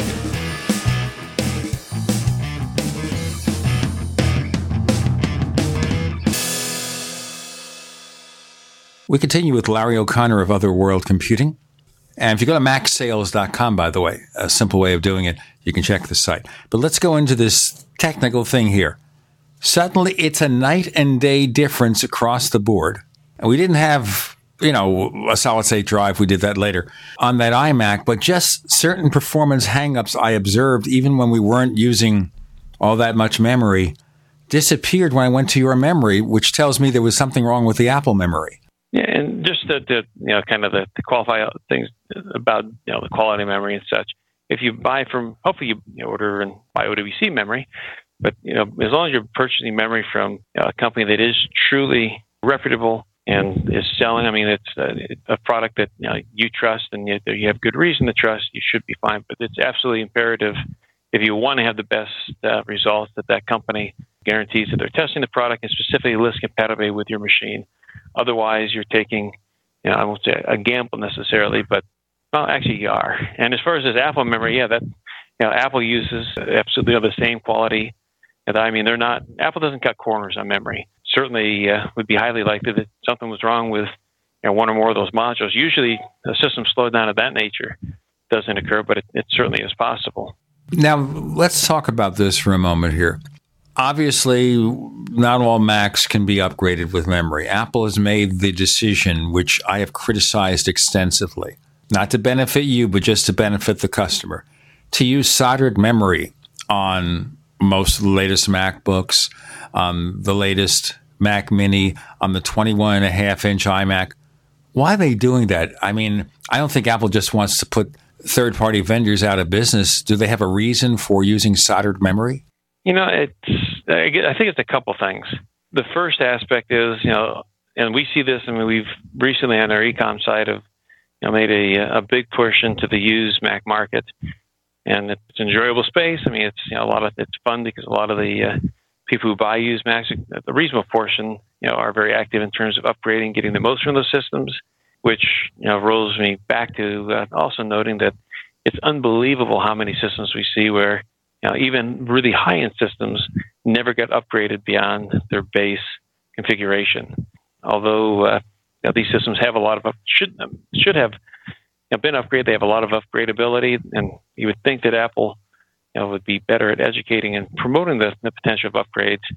Really, going back into the 80s, the dream and the vision the Jobs had was, the computer is an appliance. You've outgrown how it was originally initially delivered to you. It's time to buy a new one. Given the number of systems we see, that like, wow, you spent $4,000 to have this Mac Pro or $2,000 to have this iMac, and it's got the original 4 gigs of memory or 3 gigs of memory, and it was never upgraded. That you allocated that kind of budget for a system that, you look at a 4-core Mac Pro, with 3 gigs of memory, you've got less than a gigabyte of memory per core in a machine that's never going to be able to do half what it's capable of. But it's strange to see how few people, even some groups that have IT departments that you would think know better, aren't taking advantage of it. And I think Apple used that as an excuse to start soldering memory. And arguably, there's a consumer component that doesn't need more memory. You're using it for word processing and web browsing and basic functions, and you buy a MacBook portable. Upgradability is not necessarily something that's going to be important to you. That being said, I do think some of there may be some cost savings. It's one less point of failure, and it's that they have the excuse not to put memory in. It reduces the lifespan of those systems, because although the first user might not have taken advantage of the upgradability, when it goes into the next user's hands, typically at that point, it's going to somebody who knows what it can do, knows what they can do with it. And when the memory is soldered, especially these systems that ship with just 2 gigabytes of memory, 4 is not the end of the world, but 2 gig is exceptionally painful. Those are 2011 machines. You look at the MacBook Airs, in that case, it's exceptionally limiting, and it shortens the useful lifespan of those machines, I would say, in a relative basis, pretty considerably.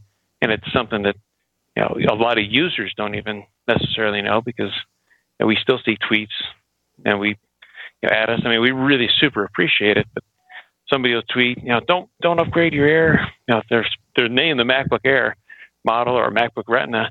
Don't pay for the exorbitant amount that Apple wants. Buy it stock and go to OWC for your memory upgrade. That's they upgraded this or that, and they're awesome. And we love that stuff, except for the fact that we have to go out and correct on that issue to say, no, buy what you need in the MacBook Air. In fact, we recommend maximizing. Put the max memory you can get in that system, because once it's down, it's soldered. You can't upgrade it later, and you can never have enough memory usually, especially if you're doing anything with audio, video, photography.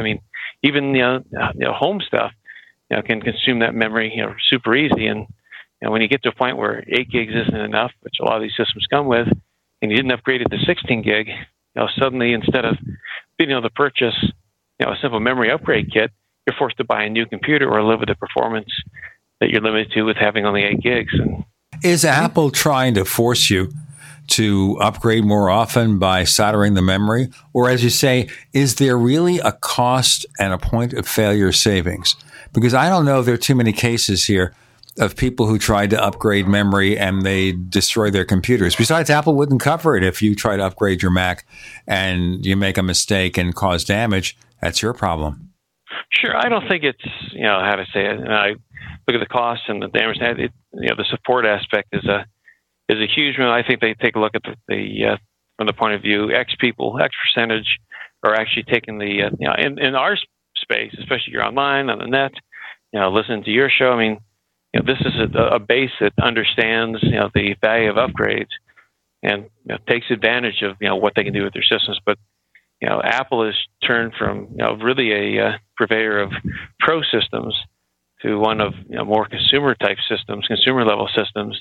And the average consumer, whether Mac or PC, does not represent, isn't a cross section like you come across and online in the forums and who's reading the tech sites and such. They buy the machine and they're told it's sold to them like an appliance, and they don't think twice about. It never even crosses their mind taking it apart and open. This is somebody who may even have even if the computer's upgradable, they're afraid to think about it. It's taking screws out. It's a foreign thought, and again, it's hard to even believe that.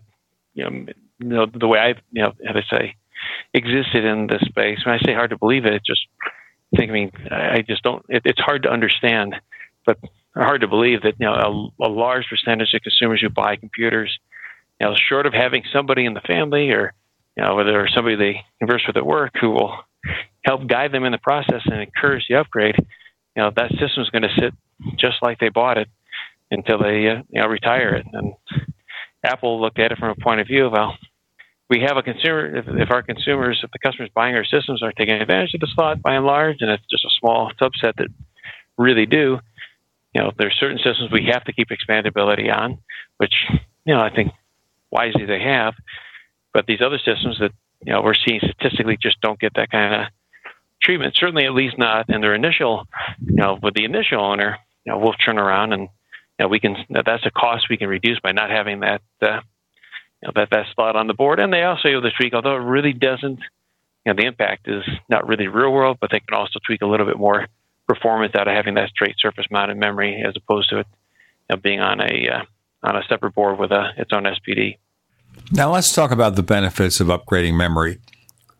At what point, what kind of use case is there where someone really has to think about upgrading memory, whether they have an upgradable Mac now or they're buying a new computer and it's worth spending $100 or $200 more for maxed out memory?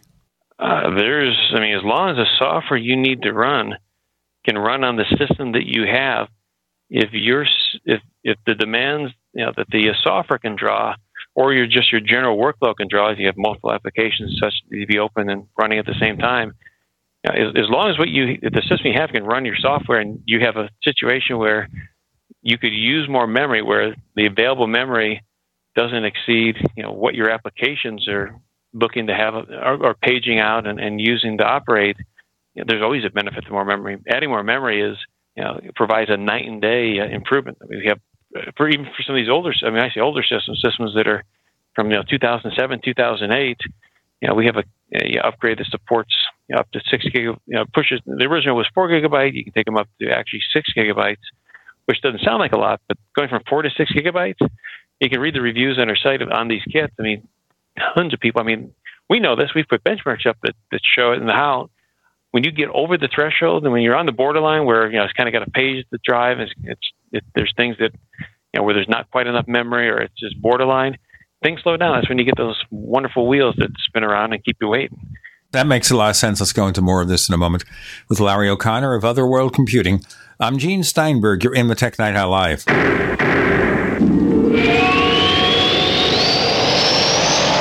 Not just an alternative to the mainstream media. We're the premier independent talk radio network. We are GCN. By now you know that wireless technology like cell phones do in fact pose dangers to the health and privacy of everyone. Block-It Pocket's wide range of products are unmatched in providing the protection you deserve. No scare tactics, just common sense. BlockItPocket.com offers quality American-made options to alleviate and eliminate these invisible dangers. Learn more at BlockItPocket.com or call 888-315-9618. BlockItPocket.com, enhancing health and privacy. We the people grow cotton, weave fabric, engrave ink, embed strips and fibers to protect from counterfeit and carting to a private bank, having it lent back at interest, forcing taxes to service debt. This capitalism, or was Jefferson correct when stating a central bank issuing the public currency is a greater menace to the liberties of the people than a standing army? Ted Anderson, I'm placing a free silver dollar in a book that explains our monetary system. Call for your copy, 800-686-2237. It's time to understand the system. Call 800-686-2237. That's 800-686-2237. There's a man named Dr. Joel Wallach who is anything but your typical doctor, both a veterinarian and naturopathic physician. Doc asks, why does the United States spend more money on healthcare by far and still rank 50th in health and longevity worldwide? He believes that people should empower themselves with a basic understanding of nutrition, take charge of their health, and attain optimal health and longevity through nutrition, not by toxic prescription drugs that lead to side effects and more toxic prescription drugs. Doc Wallach's message is resonating with an increasing number of Americans who are waking up to all the big government, big pharma, and big insurance manipulation of our healthcare system. I'm George Norrie, and I like what Doc Wallach is saying and doing to enlighten people about healthcare. Visit brightsideben.com and listen to Doc Wallach's Deadly Recipes lecture. It makes a lot of sense, and I urge you to join the Brightside Ben team. Go to brightsideben.com. That's brightsideben.com. Welcome back to the Tech Night Owl Live, where you never know what's going to happen next. And now, here's Gene Steinberg.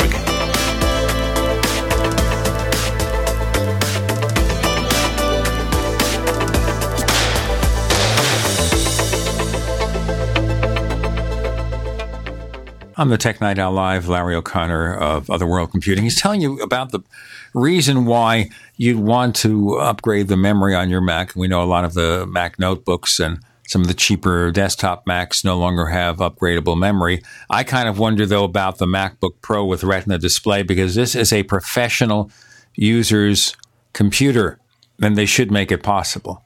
But, they don't want you to open anything anymore. They just want you to have it as a sealed box. That's unfortunate. Now, past the memory, though, wouldn't you say that the real, genuine, maximum performance boost you get, assuming you're not into a situation where you're running out of memory and it's paging the drive, the maximum performance boost, Larry, is from going to a solid-state drive? Absolutely. And a solid-state drive makes a difference across all your operations. That being said, if you don't have enough memory, a solid-state drive is still going to speed things up because it's much faster for paging than a Platter drive. I mean, especially for memory operations that would be related to not having adequate memory. An SSD can be in the realm of 100 times faster than an SSD for the kind of data calls that are made for paging.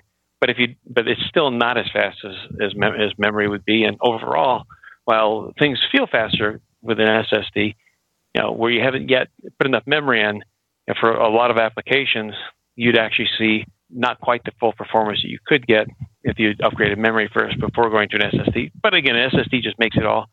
If nothing else, even if more memory would be a better upgrade before the SSD, an SSD makes everything feel a lot faster, just as a perceptual use. I mean, it makes up. I mean, SSD can, by and large, balance things out, average things out, and even in a lower memory situation, can make everything feel much more usable and faster. But yeah, SSDs are going even back to a system. Even if you have a machine that's doing what you needed to do from a decade ago, and you just like to be a little bit faster, you don't need to upgrade your software. You don't need to replace your OS, and you're already limited, obviously, in your OS choices. But putting an SSD in that machine is still worthwhile today. For a machine that's worthwhile in your use, if it's doing what you need it to do, an SSD will make any machine much, much faster. Now, as readers of the TechNightOwl.com know, some months back I took a 1 terabyte Otherworld Computing SSD and placed it in a 2009 iMac. And understand that's not an easy process. All right? Let me talk about the results and tell you what a pain it is to do the upgrade, but it's worth it. So it would take, to launch 5 or 6 apps and just restart my Mac, 2 or 3 minutes to get everything settled down. Everything is running and everything's normal.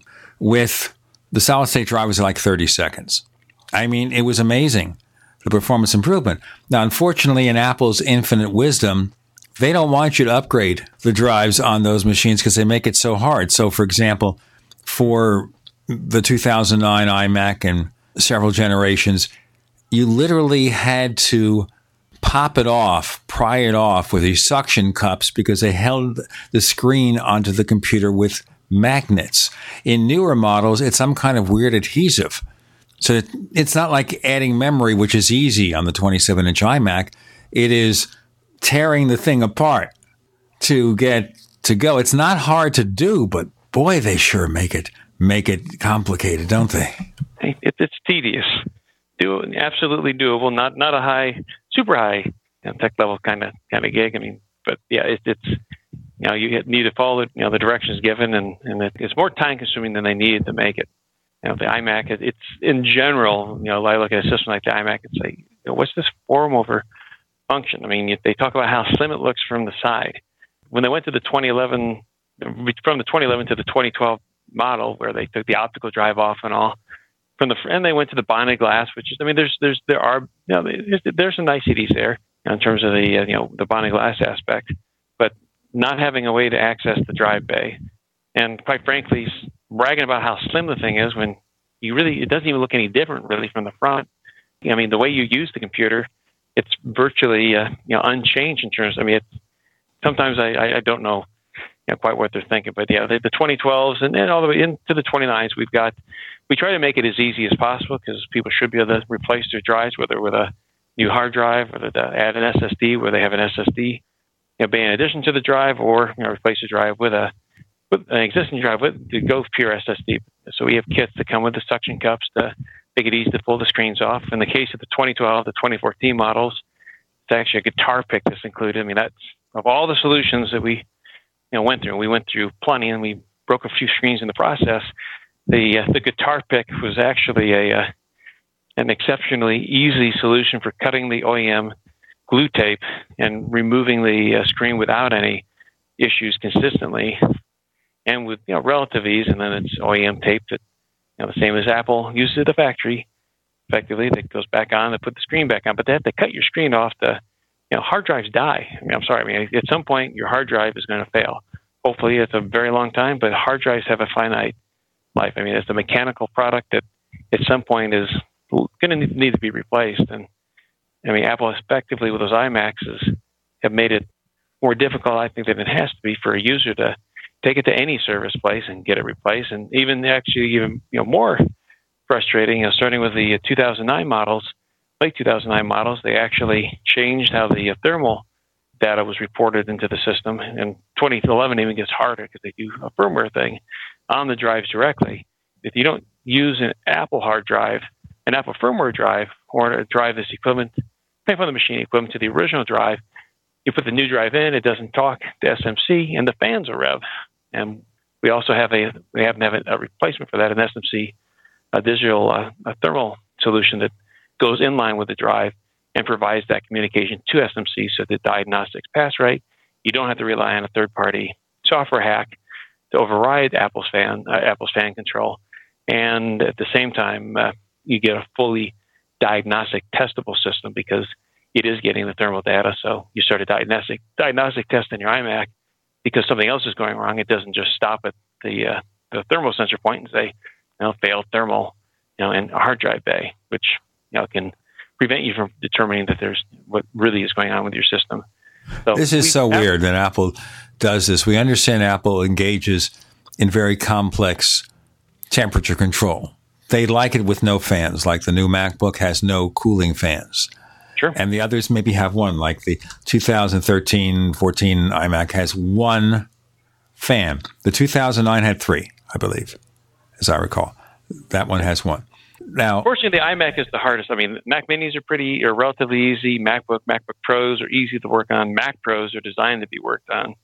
So it runs the gamut, but it's interesting. You look at the machines, more towards the consumer side, the MacBook Air, where memory soldered. At least you can take the bottom off with the, we provide the right tool to open her up and get the swap SSDs out. But it is frustrating on a machine like an iMac that you can have a $3,000 investment into, certainly no less than $1,000, and you decide a year later that 1 terabyte drive isn't enough, that 500 gigabyte drive is not enough, and really don't have it's not factory supported. Hey, there's a bay in the back. You access that hatch and swap the drive and go about your business. And certainly a computer that's 3 or 4 or 5 years old with a hard drive in it. Last thing I want to see. Recycling programs are great for electronics. That's a wonderful concept to recycle versus put it into a landfill. But ultimately, a system that's exceptionally capable and only needed a new drive, or maybe needed, in the case you look at soldered memory systems, more memory, and ends up going to recycling, and instead of having it, being used productively, in an actual work or home environment, that's there's the recycling is not. That's still a huge loss and a massive, lack of conservation. What is involved with breaking down that system, and I say trying to strip whatever parts, and it's not as bad as putting it into a landfill typically, but it's far less beneficial than, I can put a new hard drive into it. I do need a new computer today. The 2009 not quite up to my my needs, but my nephew or my brother, my son, my school can make good use of the system. I'll replace the hard drive, get it up to function and put it into a new home where it can live on. Let's live on with another segment. Larry O'Connor of Other World Computing is with us. I'm Gene Steinberg. You're in the Tech Night Owl Live.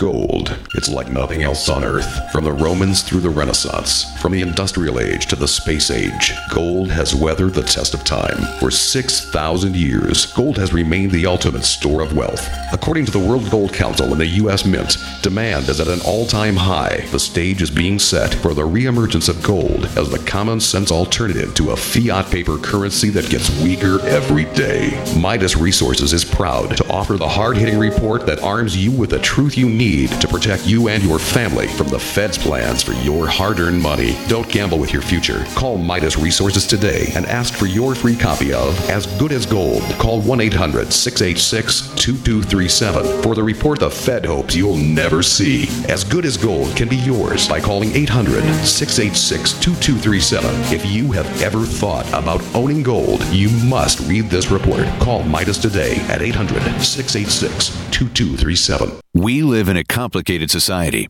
Stressful issues are always popping up. Have you ever been treated unfairly by someone? Have you ever been overcharged for a repair? Have you ever signed a contract or a document? Worried about identity theft? How many times have you been in those unique situations where you just wanted to call an attorney to find out if you're right or wrong, or what your legal rights are? But every time you think about calling an attorney, what do you think about first? That's right. Who do you call, and how much will it cost? Our friends at Legal Shield have found a solution. With a nationwide network of 6,900 attorneys who average over 19 years of experience, Legal Shield's law firms take over 40,000 calls per week helping their members. For less than $20 per month, you can have access to Legal Shield on everything from the trivial to the traumatic. Let Legal Shield stand up for your rights at lsprotection.com. That's lsprotection.com. Or call 855-340-SAVE, 855-340-7283. Results will vary from case to case. Did you know that drinking pure, high-alkaline water is one of the most important factors in maintaining high energy and vibrant health? Most experts agree that the water you drink should be at a pH level of 8 or higher. AlkaVision Plasma pH Drops, available only at alkavision.com, combine a unique formula of only the most alkaline minerals. AlkaVision Plasma pH Drops alkalize your water, ridding the body of harmful toxins, and helps you regain health and energy. Alkalizing your water by simply adding 10 drops of AlkaVision Plasma pH Drops helps the body rid itself of acidic waste, increases oxygen content, and raises the pH of your body to healthy levels. And bacteria and viruses cannot survive in an alkaline high pH environment. Order your bottle of AlkaVision Plasma pH Drops for only $29.95 at alkavision.com. That's ALKAvision.com. Or call 269-409-1776. 269-409-1776. Alkalize your body. Supercharge your health at alkavision.com today. By now, you may have heard a bit about Bitcoins, but did you know Bitcoins are now over an $8.5 billion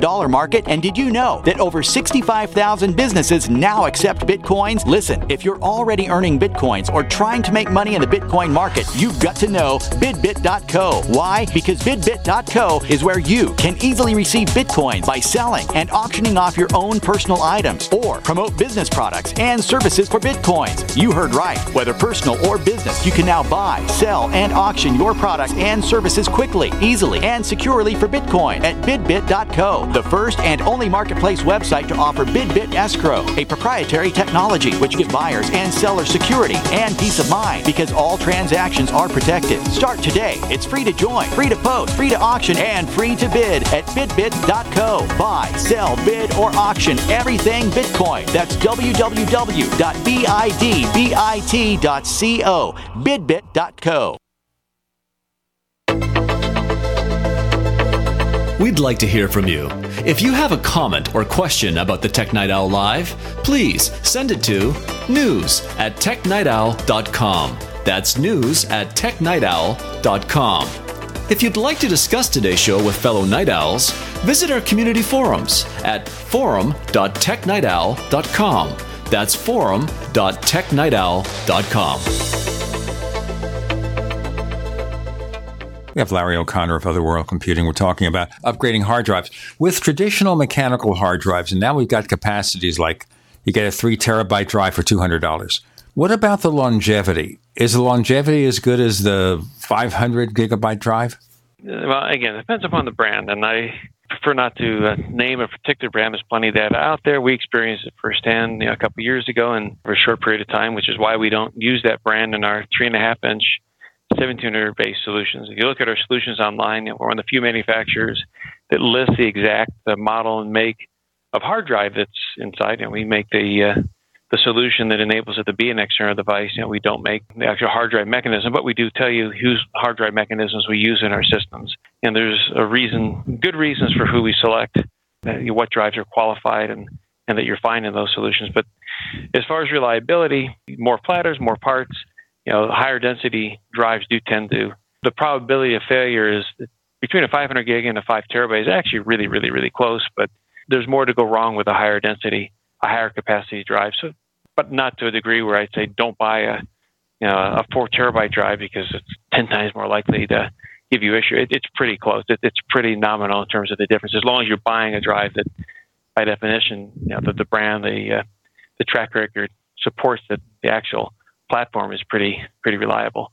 I would buy the capacity that I need. I wouldn't worry about thinking that this drive is because it's higher capacity. The difference in fail rates is exceptionally small at this point. Again, with the good brands, with the quality product, there is again one particular line of 1 through 3 terabyte drives I would not touch with a 10-foot pole, and I certainly wouldn't trust my data to it.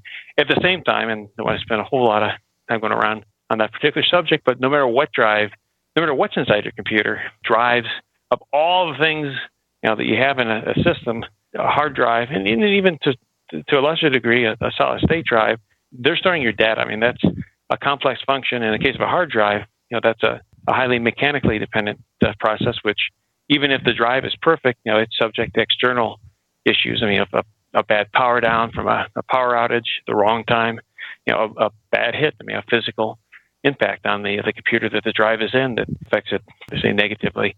Meanwhile, there's a lot of protections for shock and this and that. But the bottom line is this is the device most likely to fail in your system. It's also the device, if it does fail, it's got your data on it. No matter how old or how new the drive is that's got your primary data, you have to have a backup strategy. You must have good backups. Backups, let you sleep at night and let you, move past that kind of failure. So you certainly want to start with the most reliable. I mean, any kind of failure is time that you have to spend dealing with it.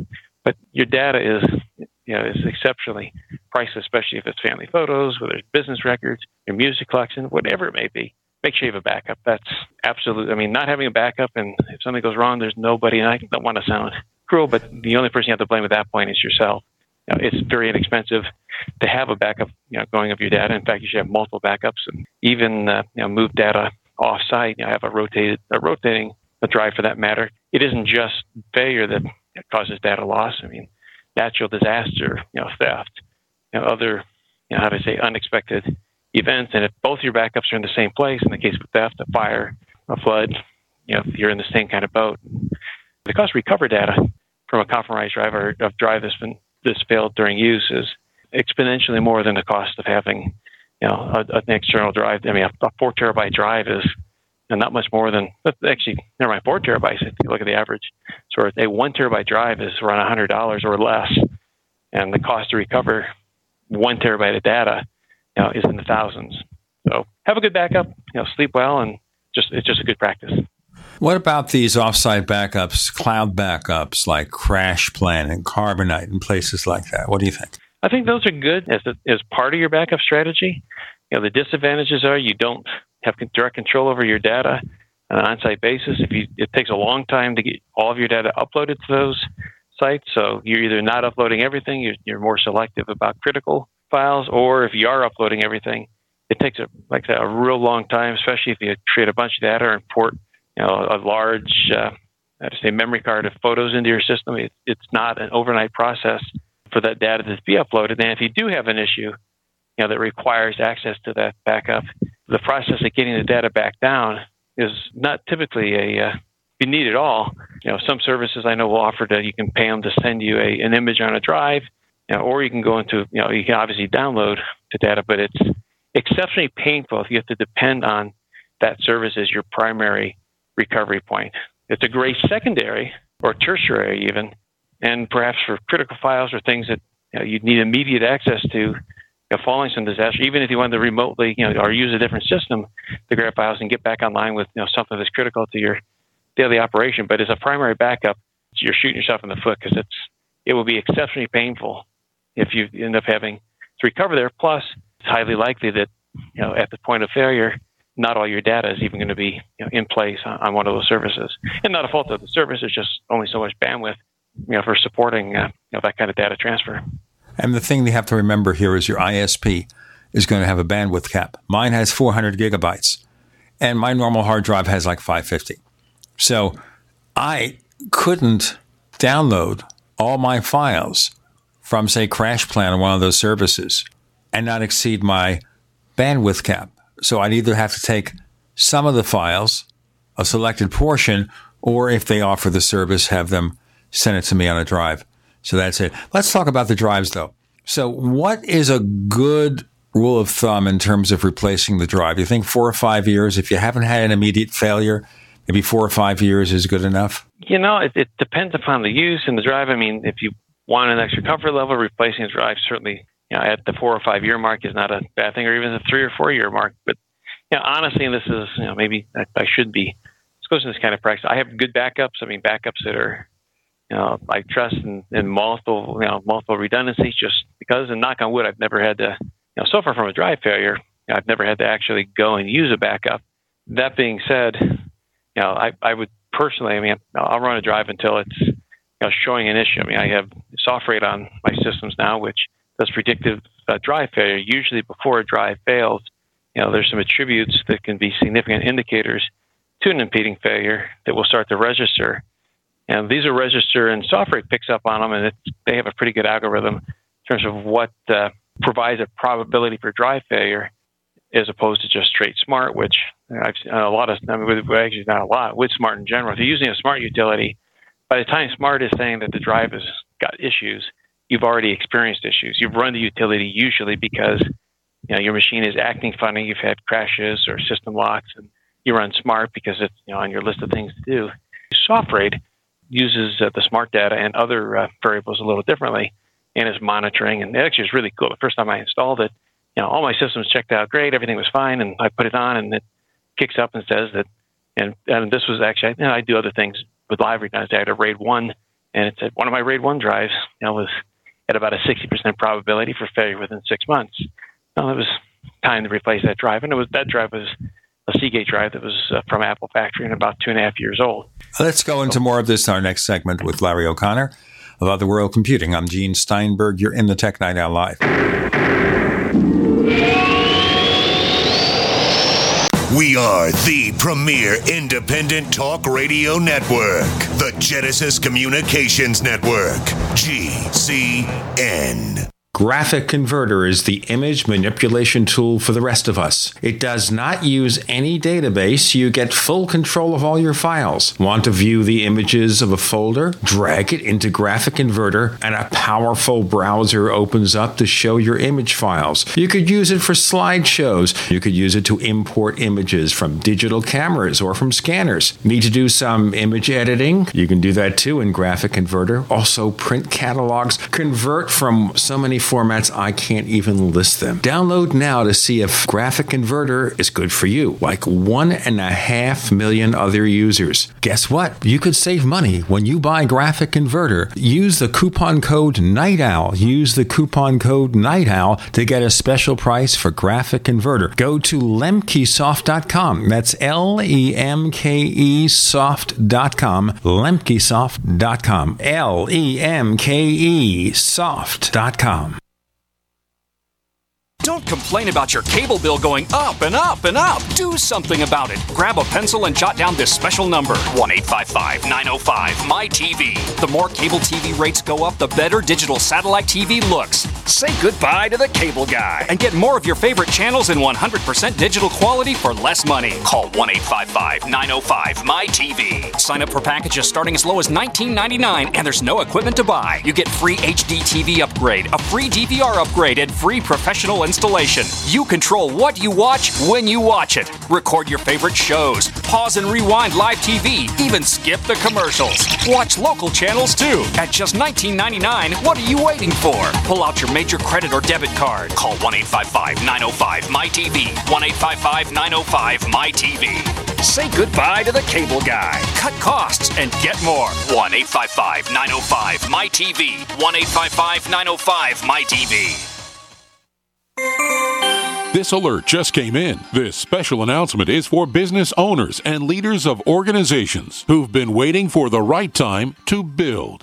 General Steel has made it impossible to wait any longer with rock-bottom prices that could save you thousands. That's right, General Steel, America's leader in pre-engineered structures, is offering buildings at prices you will never see again. Don't miss these prices. A 50 by 100 for $35,000. You heard right, that's 5,000 square feet for $35,000. Manufacturers, if you need a larger building, try a 100 by 100 commercial building for $129,000. You can't afford to rent with these prices. Imagine a 70 by 100-foot church building for under $69,000. With the economy improving and interest rates still at historic lows, you can't afford to wait. So call 866-91-STEEL. Lock in your price now. Call 866-91-STEEL. That's 866-917-8335. We all know that Berkey Water Purification Systems are the most trusted name in water filtration. As an authorized Berkey dealer for over 6 years and serving thousands of satisfied customers, the Berkey Guy offers amazing specials for Berkey Water Filtration Systems. The Berkey Light Systems include a set of self-sterilizing and recleanable black purification elements that purify water by removing chlorine, pathogenic bacteria, cysts, and parasites to non-detectable levels and remove harmful chemicals such as herbicides and pesticides. Order the Berkey Light System today, complete with 2 black Berkey elements for only $231, and the Berkey Guy will ship your order free of charge. With the purchase of a Berkey Light, the Berkey Guy is also offering a set of fluoride and arsenic filters for only $39.99. That's over 30% off the retail price. Call the Berkey Guy at 1-877-886-3653. That's 1-877-886-3653. Or order online at GoBerkey.com. That's GoBerkey.com today.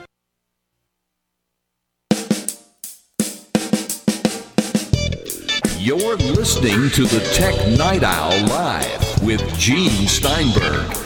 You never know what's going to happen next.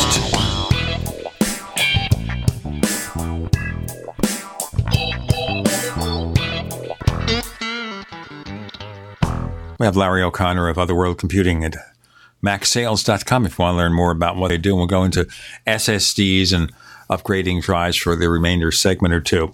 And I want to remind you also that we can get you an ad-free version of the show if you go to plus.technightowl.com, plus.technightowl.com.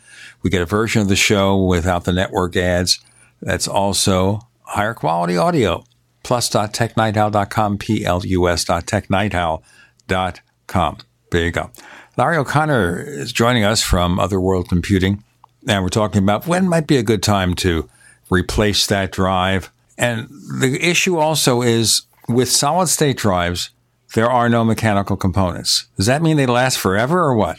They don't last forever, but they certainly have the potential to last a lot longer than a typical hard drive. That also, though, especially in the Mac universe, requires selecting an SSD and that's been built right for your Macintosh.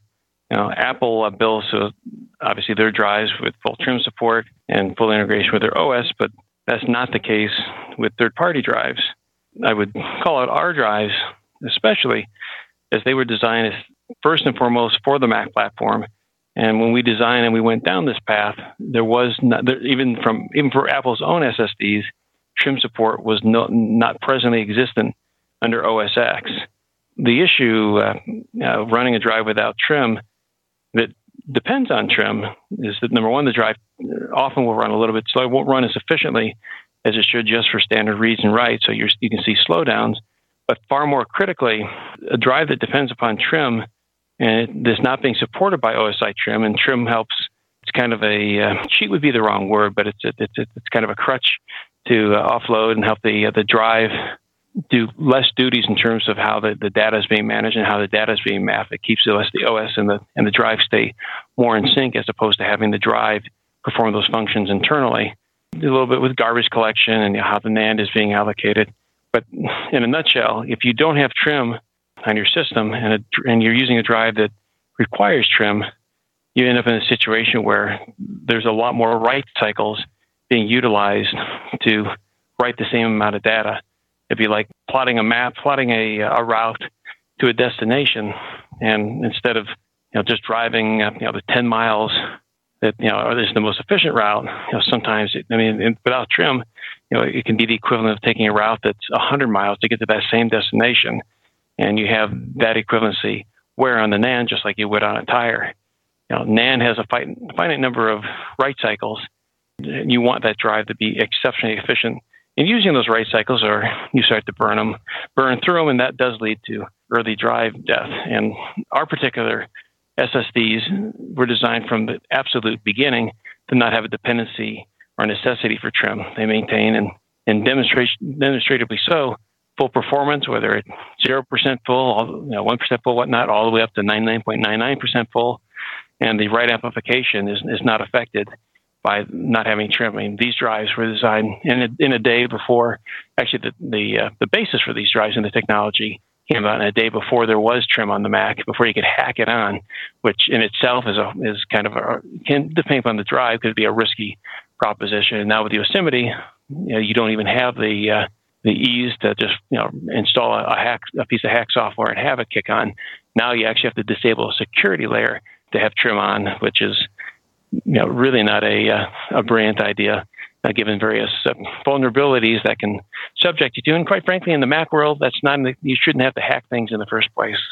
So in terms of buying a drive, Intel, in addition to OWC's drives, the Electron, the Mercury Pro, the Mercury Extreme Pros, a lot of Intel's drives, are built with the same, at this point today, with the same processor technology.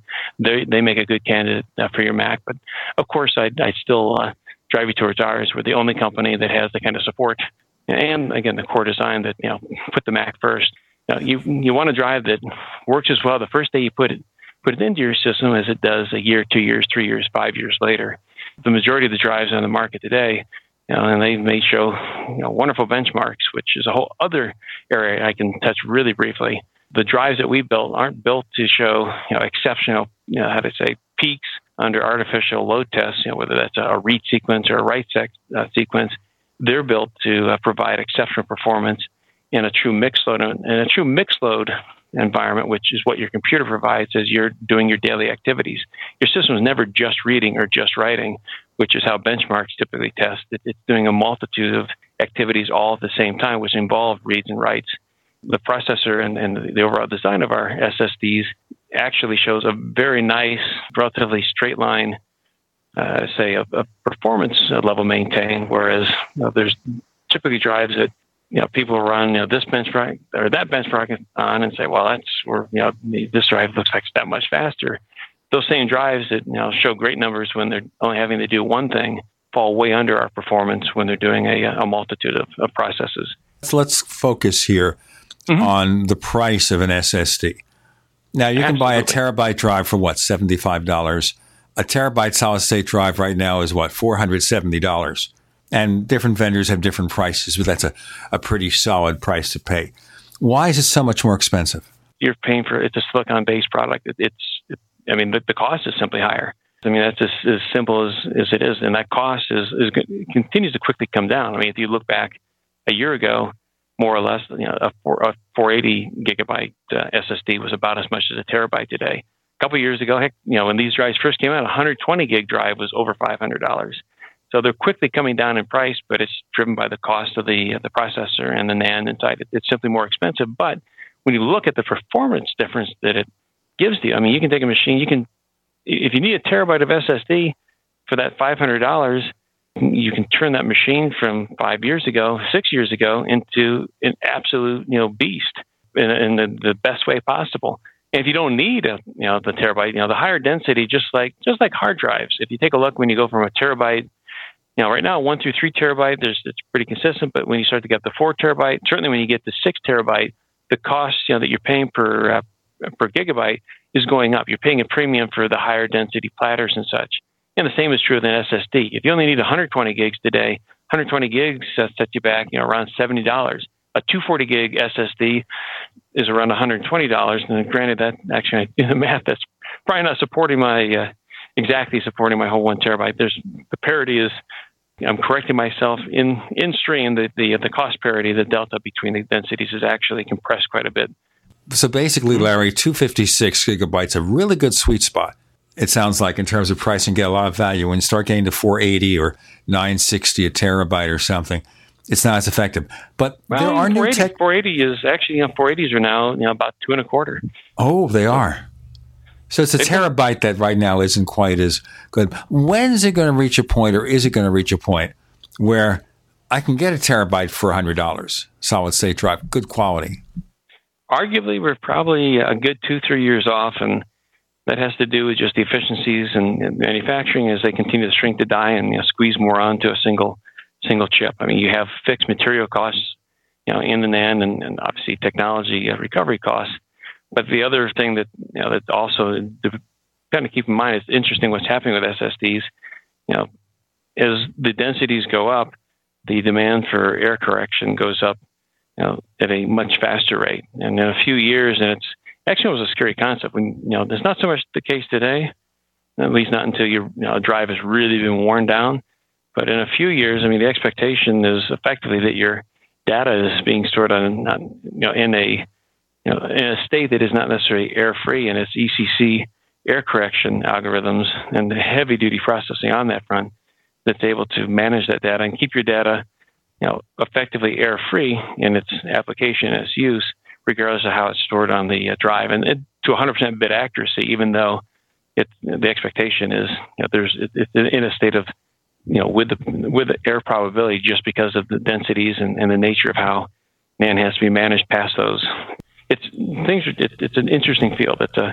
It sounds like a complicated field, and I want to ask you a few more questions for one more segment with Larry O'Connor of Other World Computing. I'm Gene Steinberg. You're in the Tech Night Owl Live.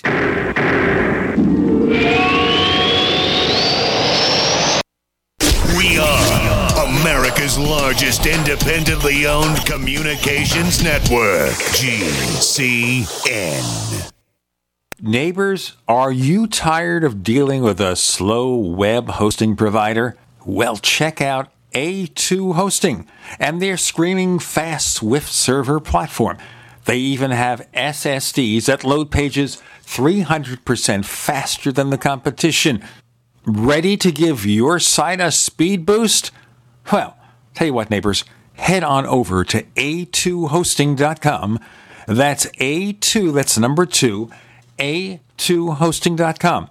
Check out their Prime hosting account. And get this, neighbors, they're even giving you an exclusive 25% off discount for all our listeners. 25%. And remember, their Guru Crew support team is standing by 24/7, 365 days a year to answer any of your questions.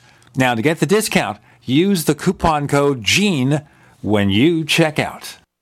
Most people know that drinking pure high alkaline pH water is the most important factor in maintaining high energy and vibrant health. Most experts agree that the water you drink should be at a pH level of 8 or higher. AlkaVision Plasma pH drops combine a unique formula of the most alkaline minerals. Using plasma pH drops is the best way to make your water alkaline to help you get rid of acid and regain your health and energy. Simply put 10 drops in the water you drink to raise the pH to a healthy level. Alkalizing water helps your body rid itself of acidic waste and increases the oxygen content of your body. Disease organisms like bacteria, viruses, and cancer cannot survive in an alkaline high pH environment. Order your bottle of AlkaVision Plasma pH drops now by going directly to alkavision.com. That's ALKAvision.com. Or call 269-409-1776. 269-409-1776 today. For health and vitality for you, your family, and friends, get the Healthy Start Pack from Youngevity, as recommended by registered pharmacist Ben Fuchs. If you're a junk food junkie, getting on the Healthy Start Pack is one of the best ways to wean yourself off of processed snack foods and start putting good nutrition in your body. If you have a loved one who's dealing with heart disease or any health challenge, the Healthy Start Pack makes a great gift. If you have a grandparent or a parent in a nursing home, you will be amazed at the difference a once-a-day dose of the Healthy Start Pack will make in your loved one's energy levels, in their memory, in their mood, and in their general outlook on life. Give the gift of optimal health to your loved ones and order the Healthy Start Pack from Youngevity by calling 866-735-2470. That's 866-735-2470 or on the web at brightsideben.com. That's brightsideben.com. Order today. By now, you may have heard a bit about Bitcoins. But did you know Bitcoins are now over an $8.5 billion market? And did you know that over 65,000 businesses now accept Bitcoins? Listen, if you're already earning Bitcoins or trying to make money in the Bitcoin market, you've got to know BidBit.co. Why? Because BidBit.co is where you can easily receive Bitcoins by selling and auctioning off your own personal items or promote business products and services for Bitcoins. You heard right. Whether personal or business, you can now buy, sell, and auction your products and services quickly, easily, and securely for Bitcoin at BidBit.co, the first and only marketplace website to offer BidBit Escrow, a proprietary technology which gives buyers and sellers security and peace of mind because all transactions are protected. Start today. It's free to join, free to post, free to auction, and free to bid at BidBit.co. Buy, sell, bid, or auction everything Bitcoin. That's www.bidbit.co. BidBit.co. You're listening to the Tech Night Owl live with Gene Steinberg. You never know what's going to happen next.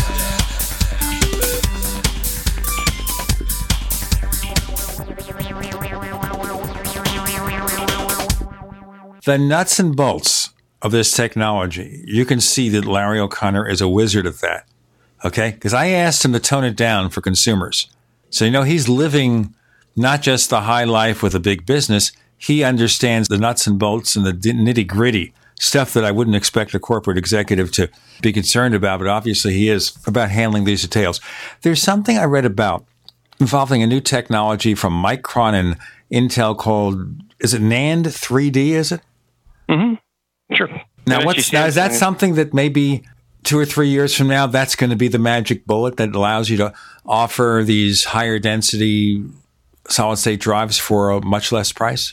It's the ongoing evolution of the 3D NAND technology. Samsung's actually been producing drives with 3D NAND. They're triple layer. That's what at this point, their 3D processes provided for a bit of time, and they'll go well beyond 3 layers. And the short answer is yes, because that allows far more data to be packed into a smaller package. That being said, the lifespan of 3D NAND at this point has been going downward and downward. I mean, and then the offsets and the support side, you increase your processor capabilities, managing the NAND and managing use of the write cycles, so you can maximize, to the best of ability, maximize longevity, and also have factoring, for lack of a better explanation, correcting errors. At the end of the day, on the front end, you have a drive that stores data, returns data, and works exceptionally fast for consumers and users in general that are depending upon the drive. Behind the scenes inside that drive, it's an amazing amount of work that's being performed to keep that data and keep everything flowing. But yeah, in a couple of years, as they continue to increase the amount of 3D technology, yes, that's the only way to kick the density up. We first had single layer NAND. It's exceptionally fast, exceptionally longevity. It doesn't have the write cycle limitations that multi-layer brought in. And with multi-layer, you got far more advanced NAND processors, SSD processors, the brains of it manages the data storage and acquisition on the drive. Those grew to exceptionally new levels to handle what would now be higher density, but with some things you couldn't ignore writes anymore. You couldn't be inefficient in your writes because with a multi-layer and MLC NAND, which is what pretty much every drive was built with up until Samsung last year, the MLC product couldn't handle quite as many writes. Wouldn't handle anywhere near the number of writes actually as SLC. SLC is virtually infinite compared to what an MLC NAND device needs. And then you get the TLC and the 3D stuff that Samsung first started using, and now you're at a point where you really have to have good management of that NAND use, because the actual write cycle, it's not the amount of storage you can read and write to the drive. It's only writes that reads don't burn NAND cycles. It's only the writes, where you're altering the what's stored, how the NAND, effectively you're altering the state of the NAND every time you change the data that's on a NAND cell. But with TLC and the first 3D stuff and ongoing 3D stuff, you continue to raise the bar for how efficient you have to be at using each write cycle you have available, so that NAND in that drive can give the longevity to the user without having failure. And then going back to that trim, I'll try to be super quick on that. When you have a drive that needs to be efficient and uses trim with the OS, which was first instituted on the PC and the common standard, Apple chooses not to support it. Apple only supports trim on Apple's drives. If you don't have an Apple factory drive and you have a drive that requires trim, you have to use a hack. So again, I highly recommend our drives, a drive I can sell, which no hack is needed, but you use a drive that needs that efficiency and it doesn't have trim to maintain that efficiency. Things are great, certainly for a while, but much sooner than expected, you're going to have an issue. Let's move on quickly here. We only have about 5 minutes left. Okay, so you're saying basically that in a couple of 3 years, the prices of today's mechanical hard drive and the solid state drive will be pretty close. Does that kill mechanical drives? No. I mean, mechanical drives always have a place, and I think the densities on mechanical drives will go up. Plus, you look at 2 or 3 years saying that the cost of a mechanical drive and an SSD are going to be about the same. Well, what you're paying, what's 1 terabyte in a mechanical drive today, I would expect you to see 2 or 3 terabytes as they move those platter densities down into the other capacity, they'll become entry-level tiers effectively.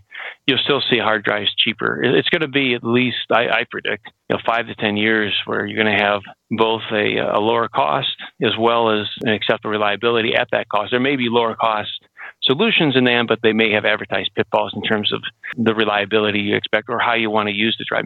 It may not be used truly in place of a hard drive. So it's going to be a few years before you're actually always want to buy, or where it would be practical to buy something, and it may not even be an SSD or flash as we know it today. There's other storage technologies that are also on the horizon as you look 5 to 10 years in the future. But long and short of it is, an SSD gives such huge benefit, really an effective cost when you consider what it does for your system.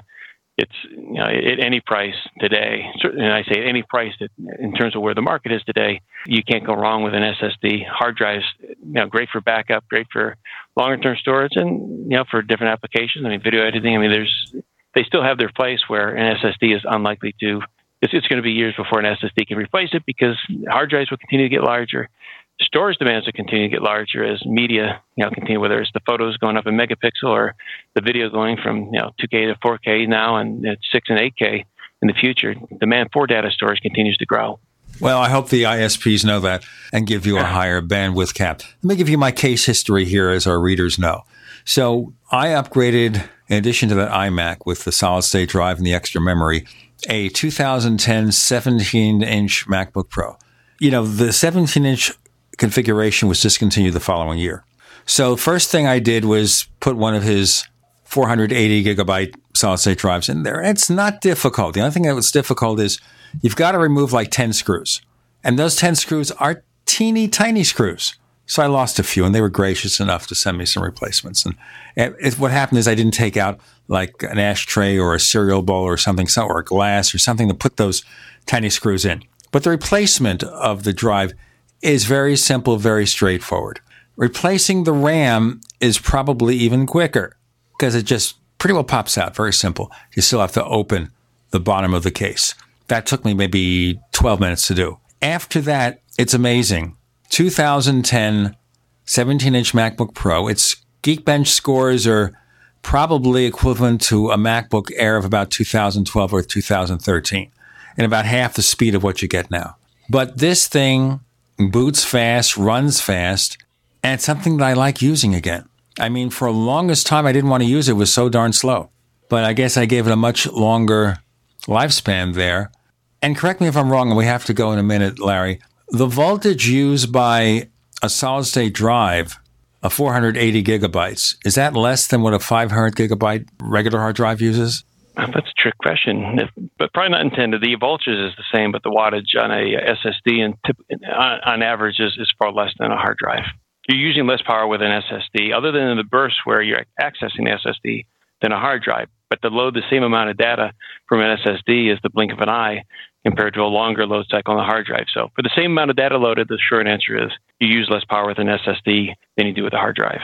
So that 5-year-old computer maybe gets me a little bit more battery life. Larry O'Connor, tell our listeners where they can find more information about the stuff you sell and make. Certainly, you can visit our main sales website at www.macsales.com, or we invite you to check out owcdigital.com, which you can find all of our latest storage solutions and more. So lots of information, and we have videos and other informationals for how to actually do these upgrades online. We don't just offer this product. We provide the full solution, including making sure you can actually do these upgrades at home or at work. So we got you covered. The videos are really well done, very professionally done, very simple to work through. Okay, you can find us on Twitter. We're known as Tech Night Owl. Look for Tech Night Owl on Twitter.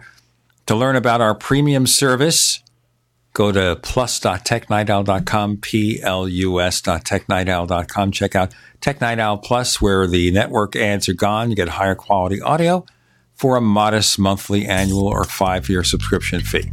We have another radio show about UFOs, things that go bump in the night. It's called The Paracast at Paracast.com. That's Paracast.com. Our guest this week is a gentleman from Great Britain, George Wingfield, and he has lots of provocative things to say about the world of the strange and unknown, and he is politically incorrect, believe it or not. Here on the Tech Night Owl Live, Larry O'Connor, thanks for joining us on the show. Hey, my pleasure, Gene. Thanks for having me.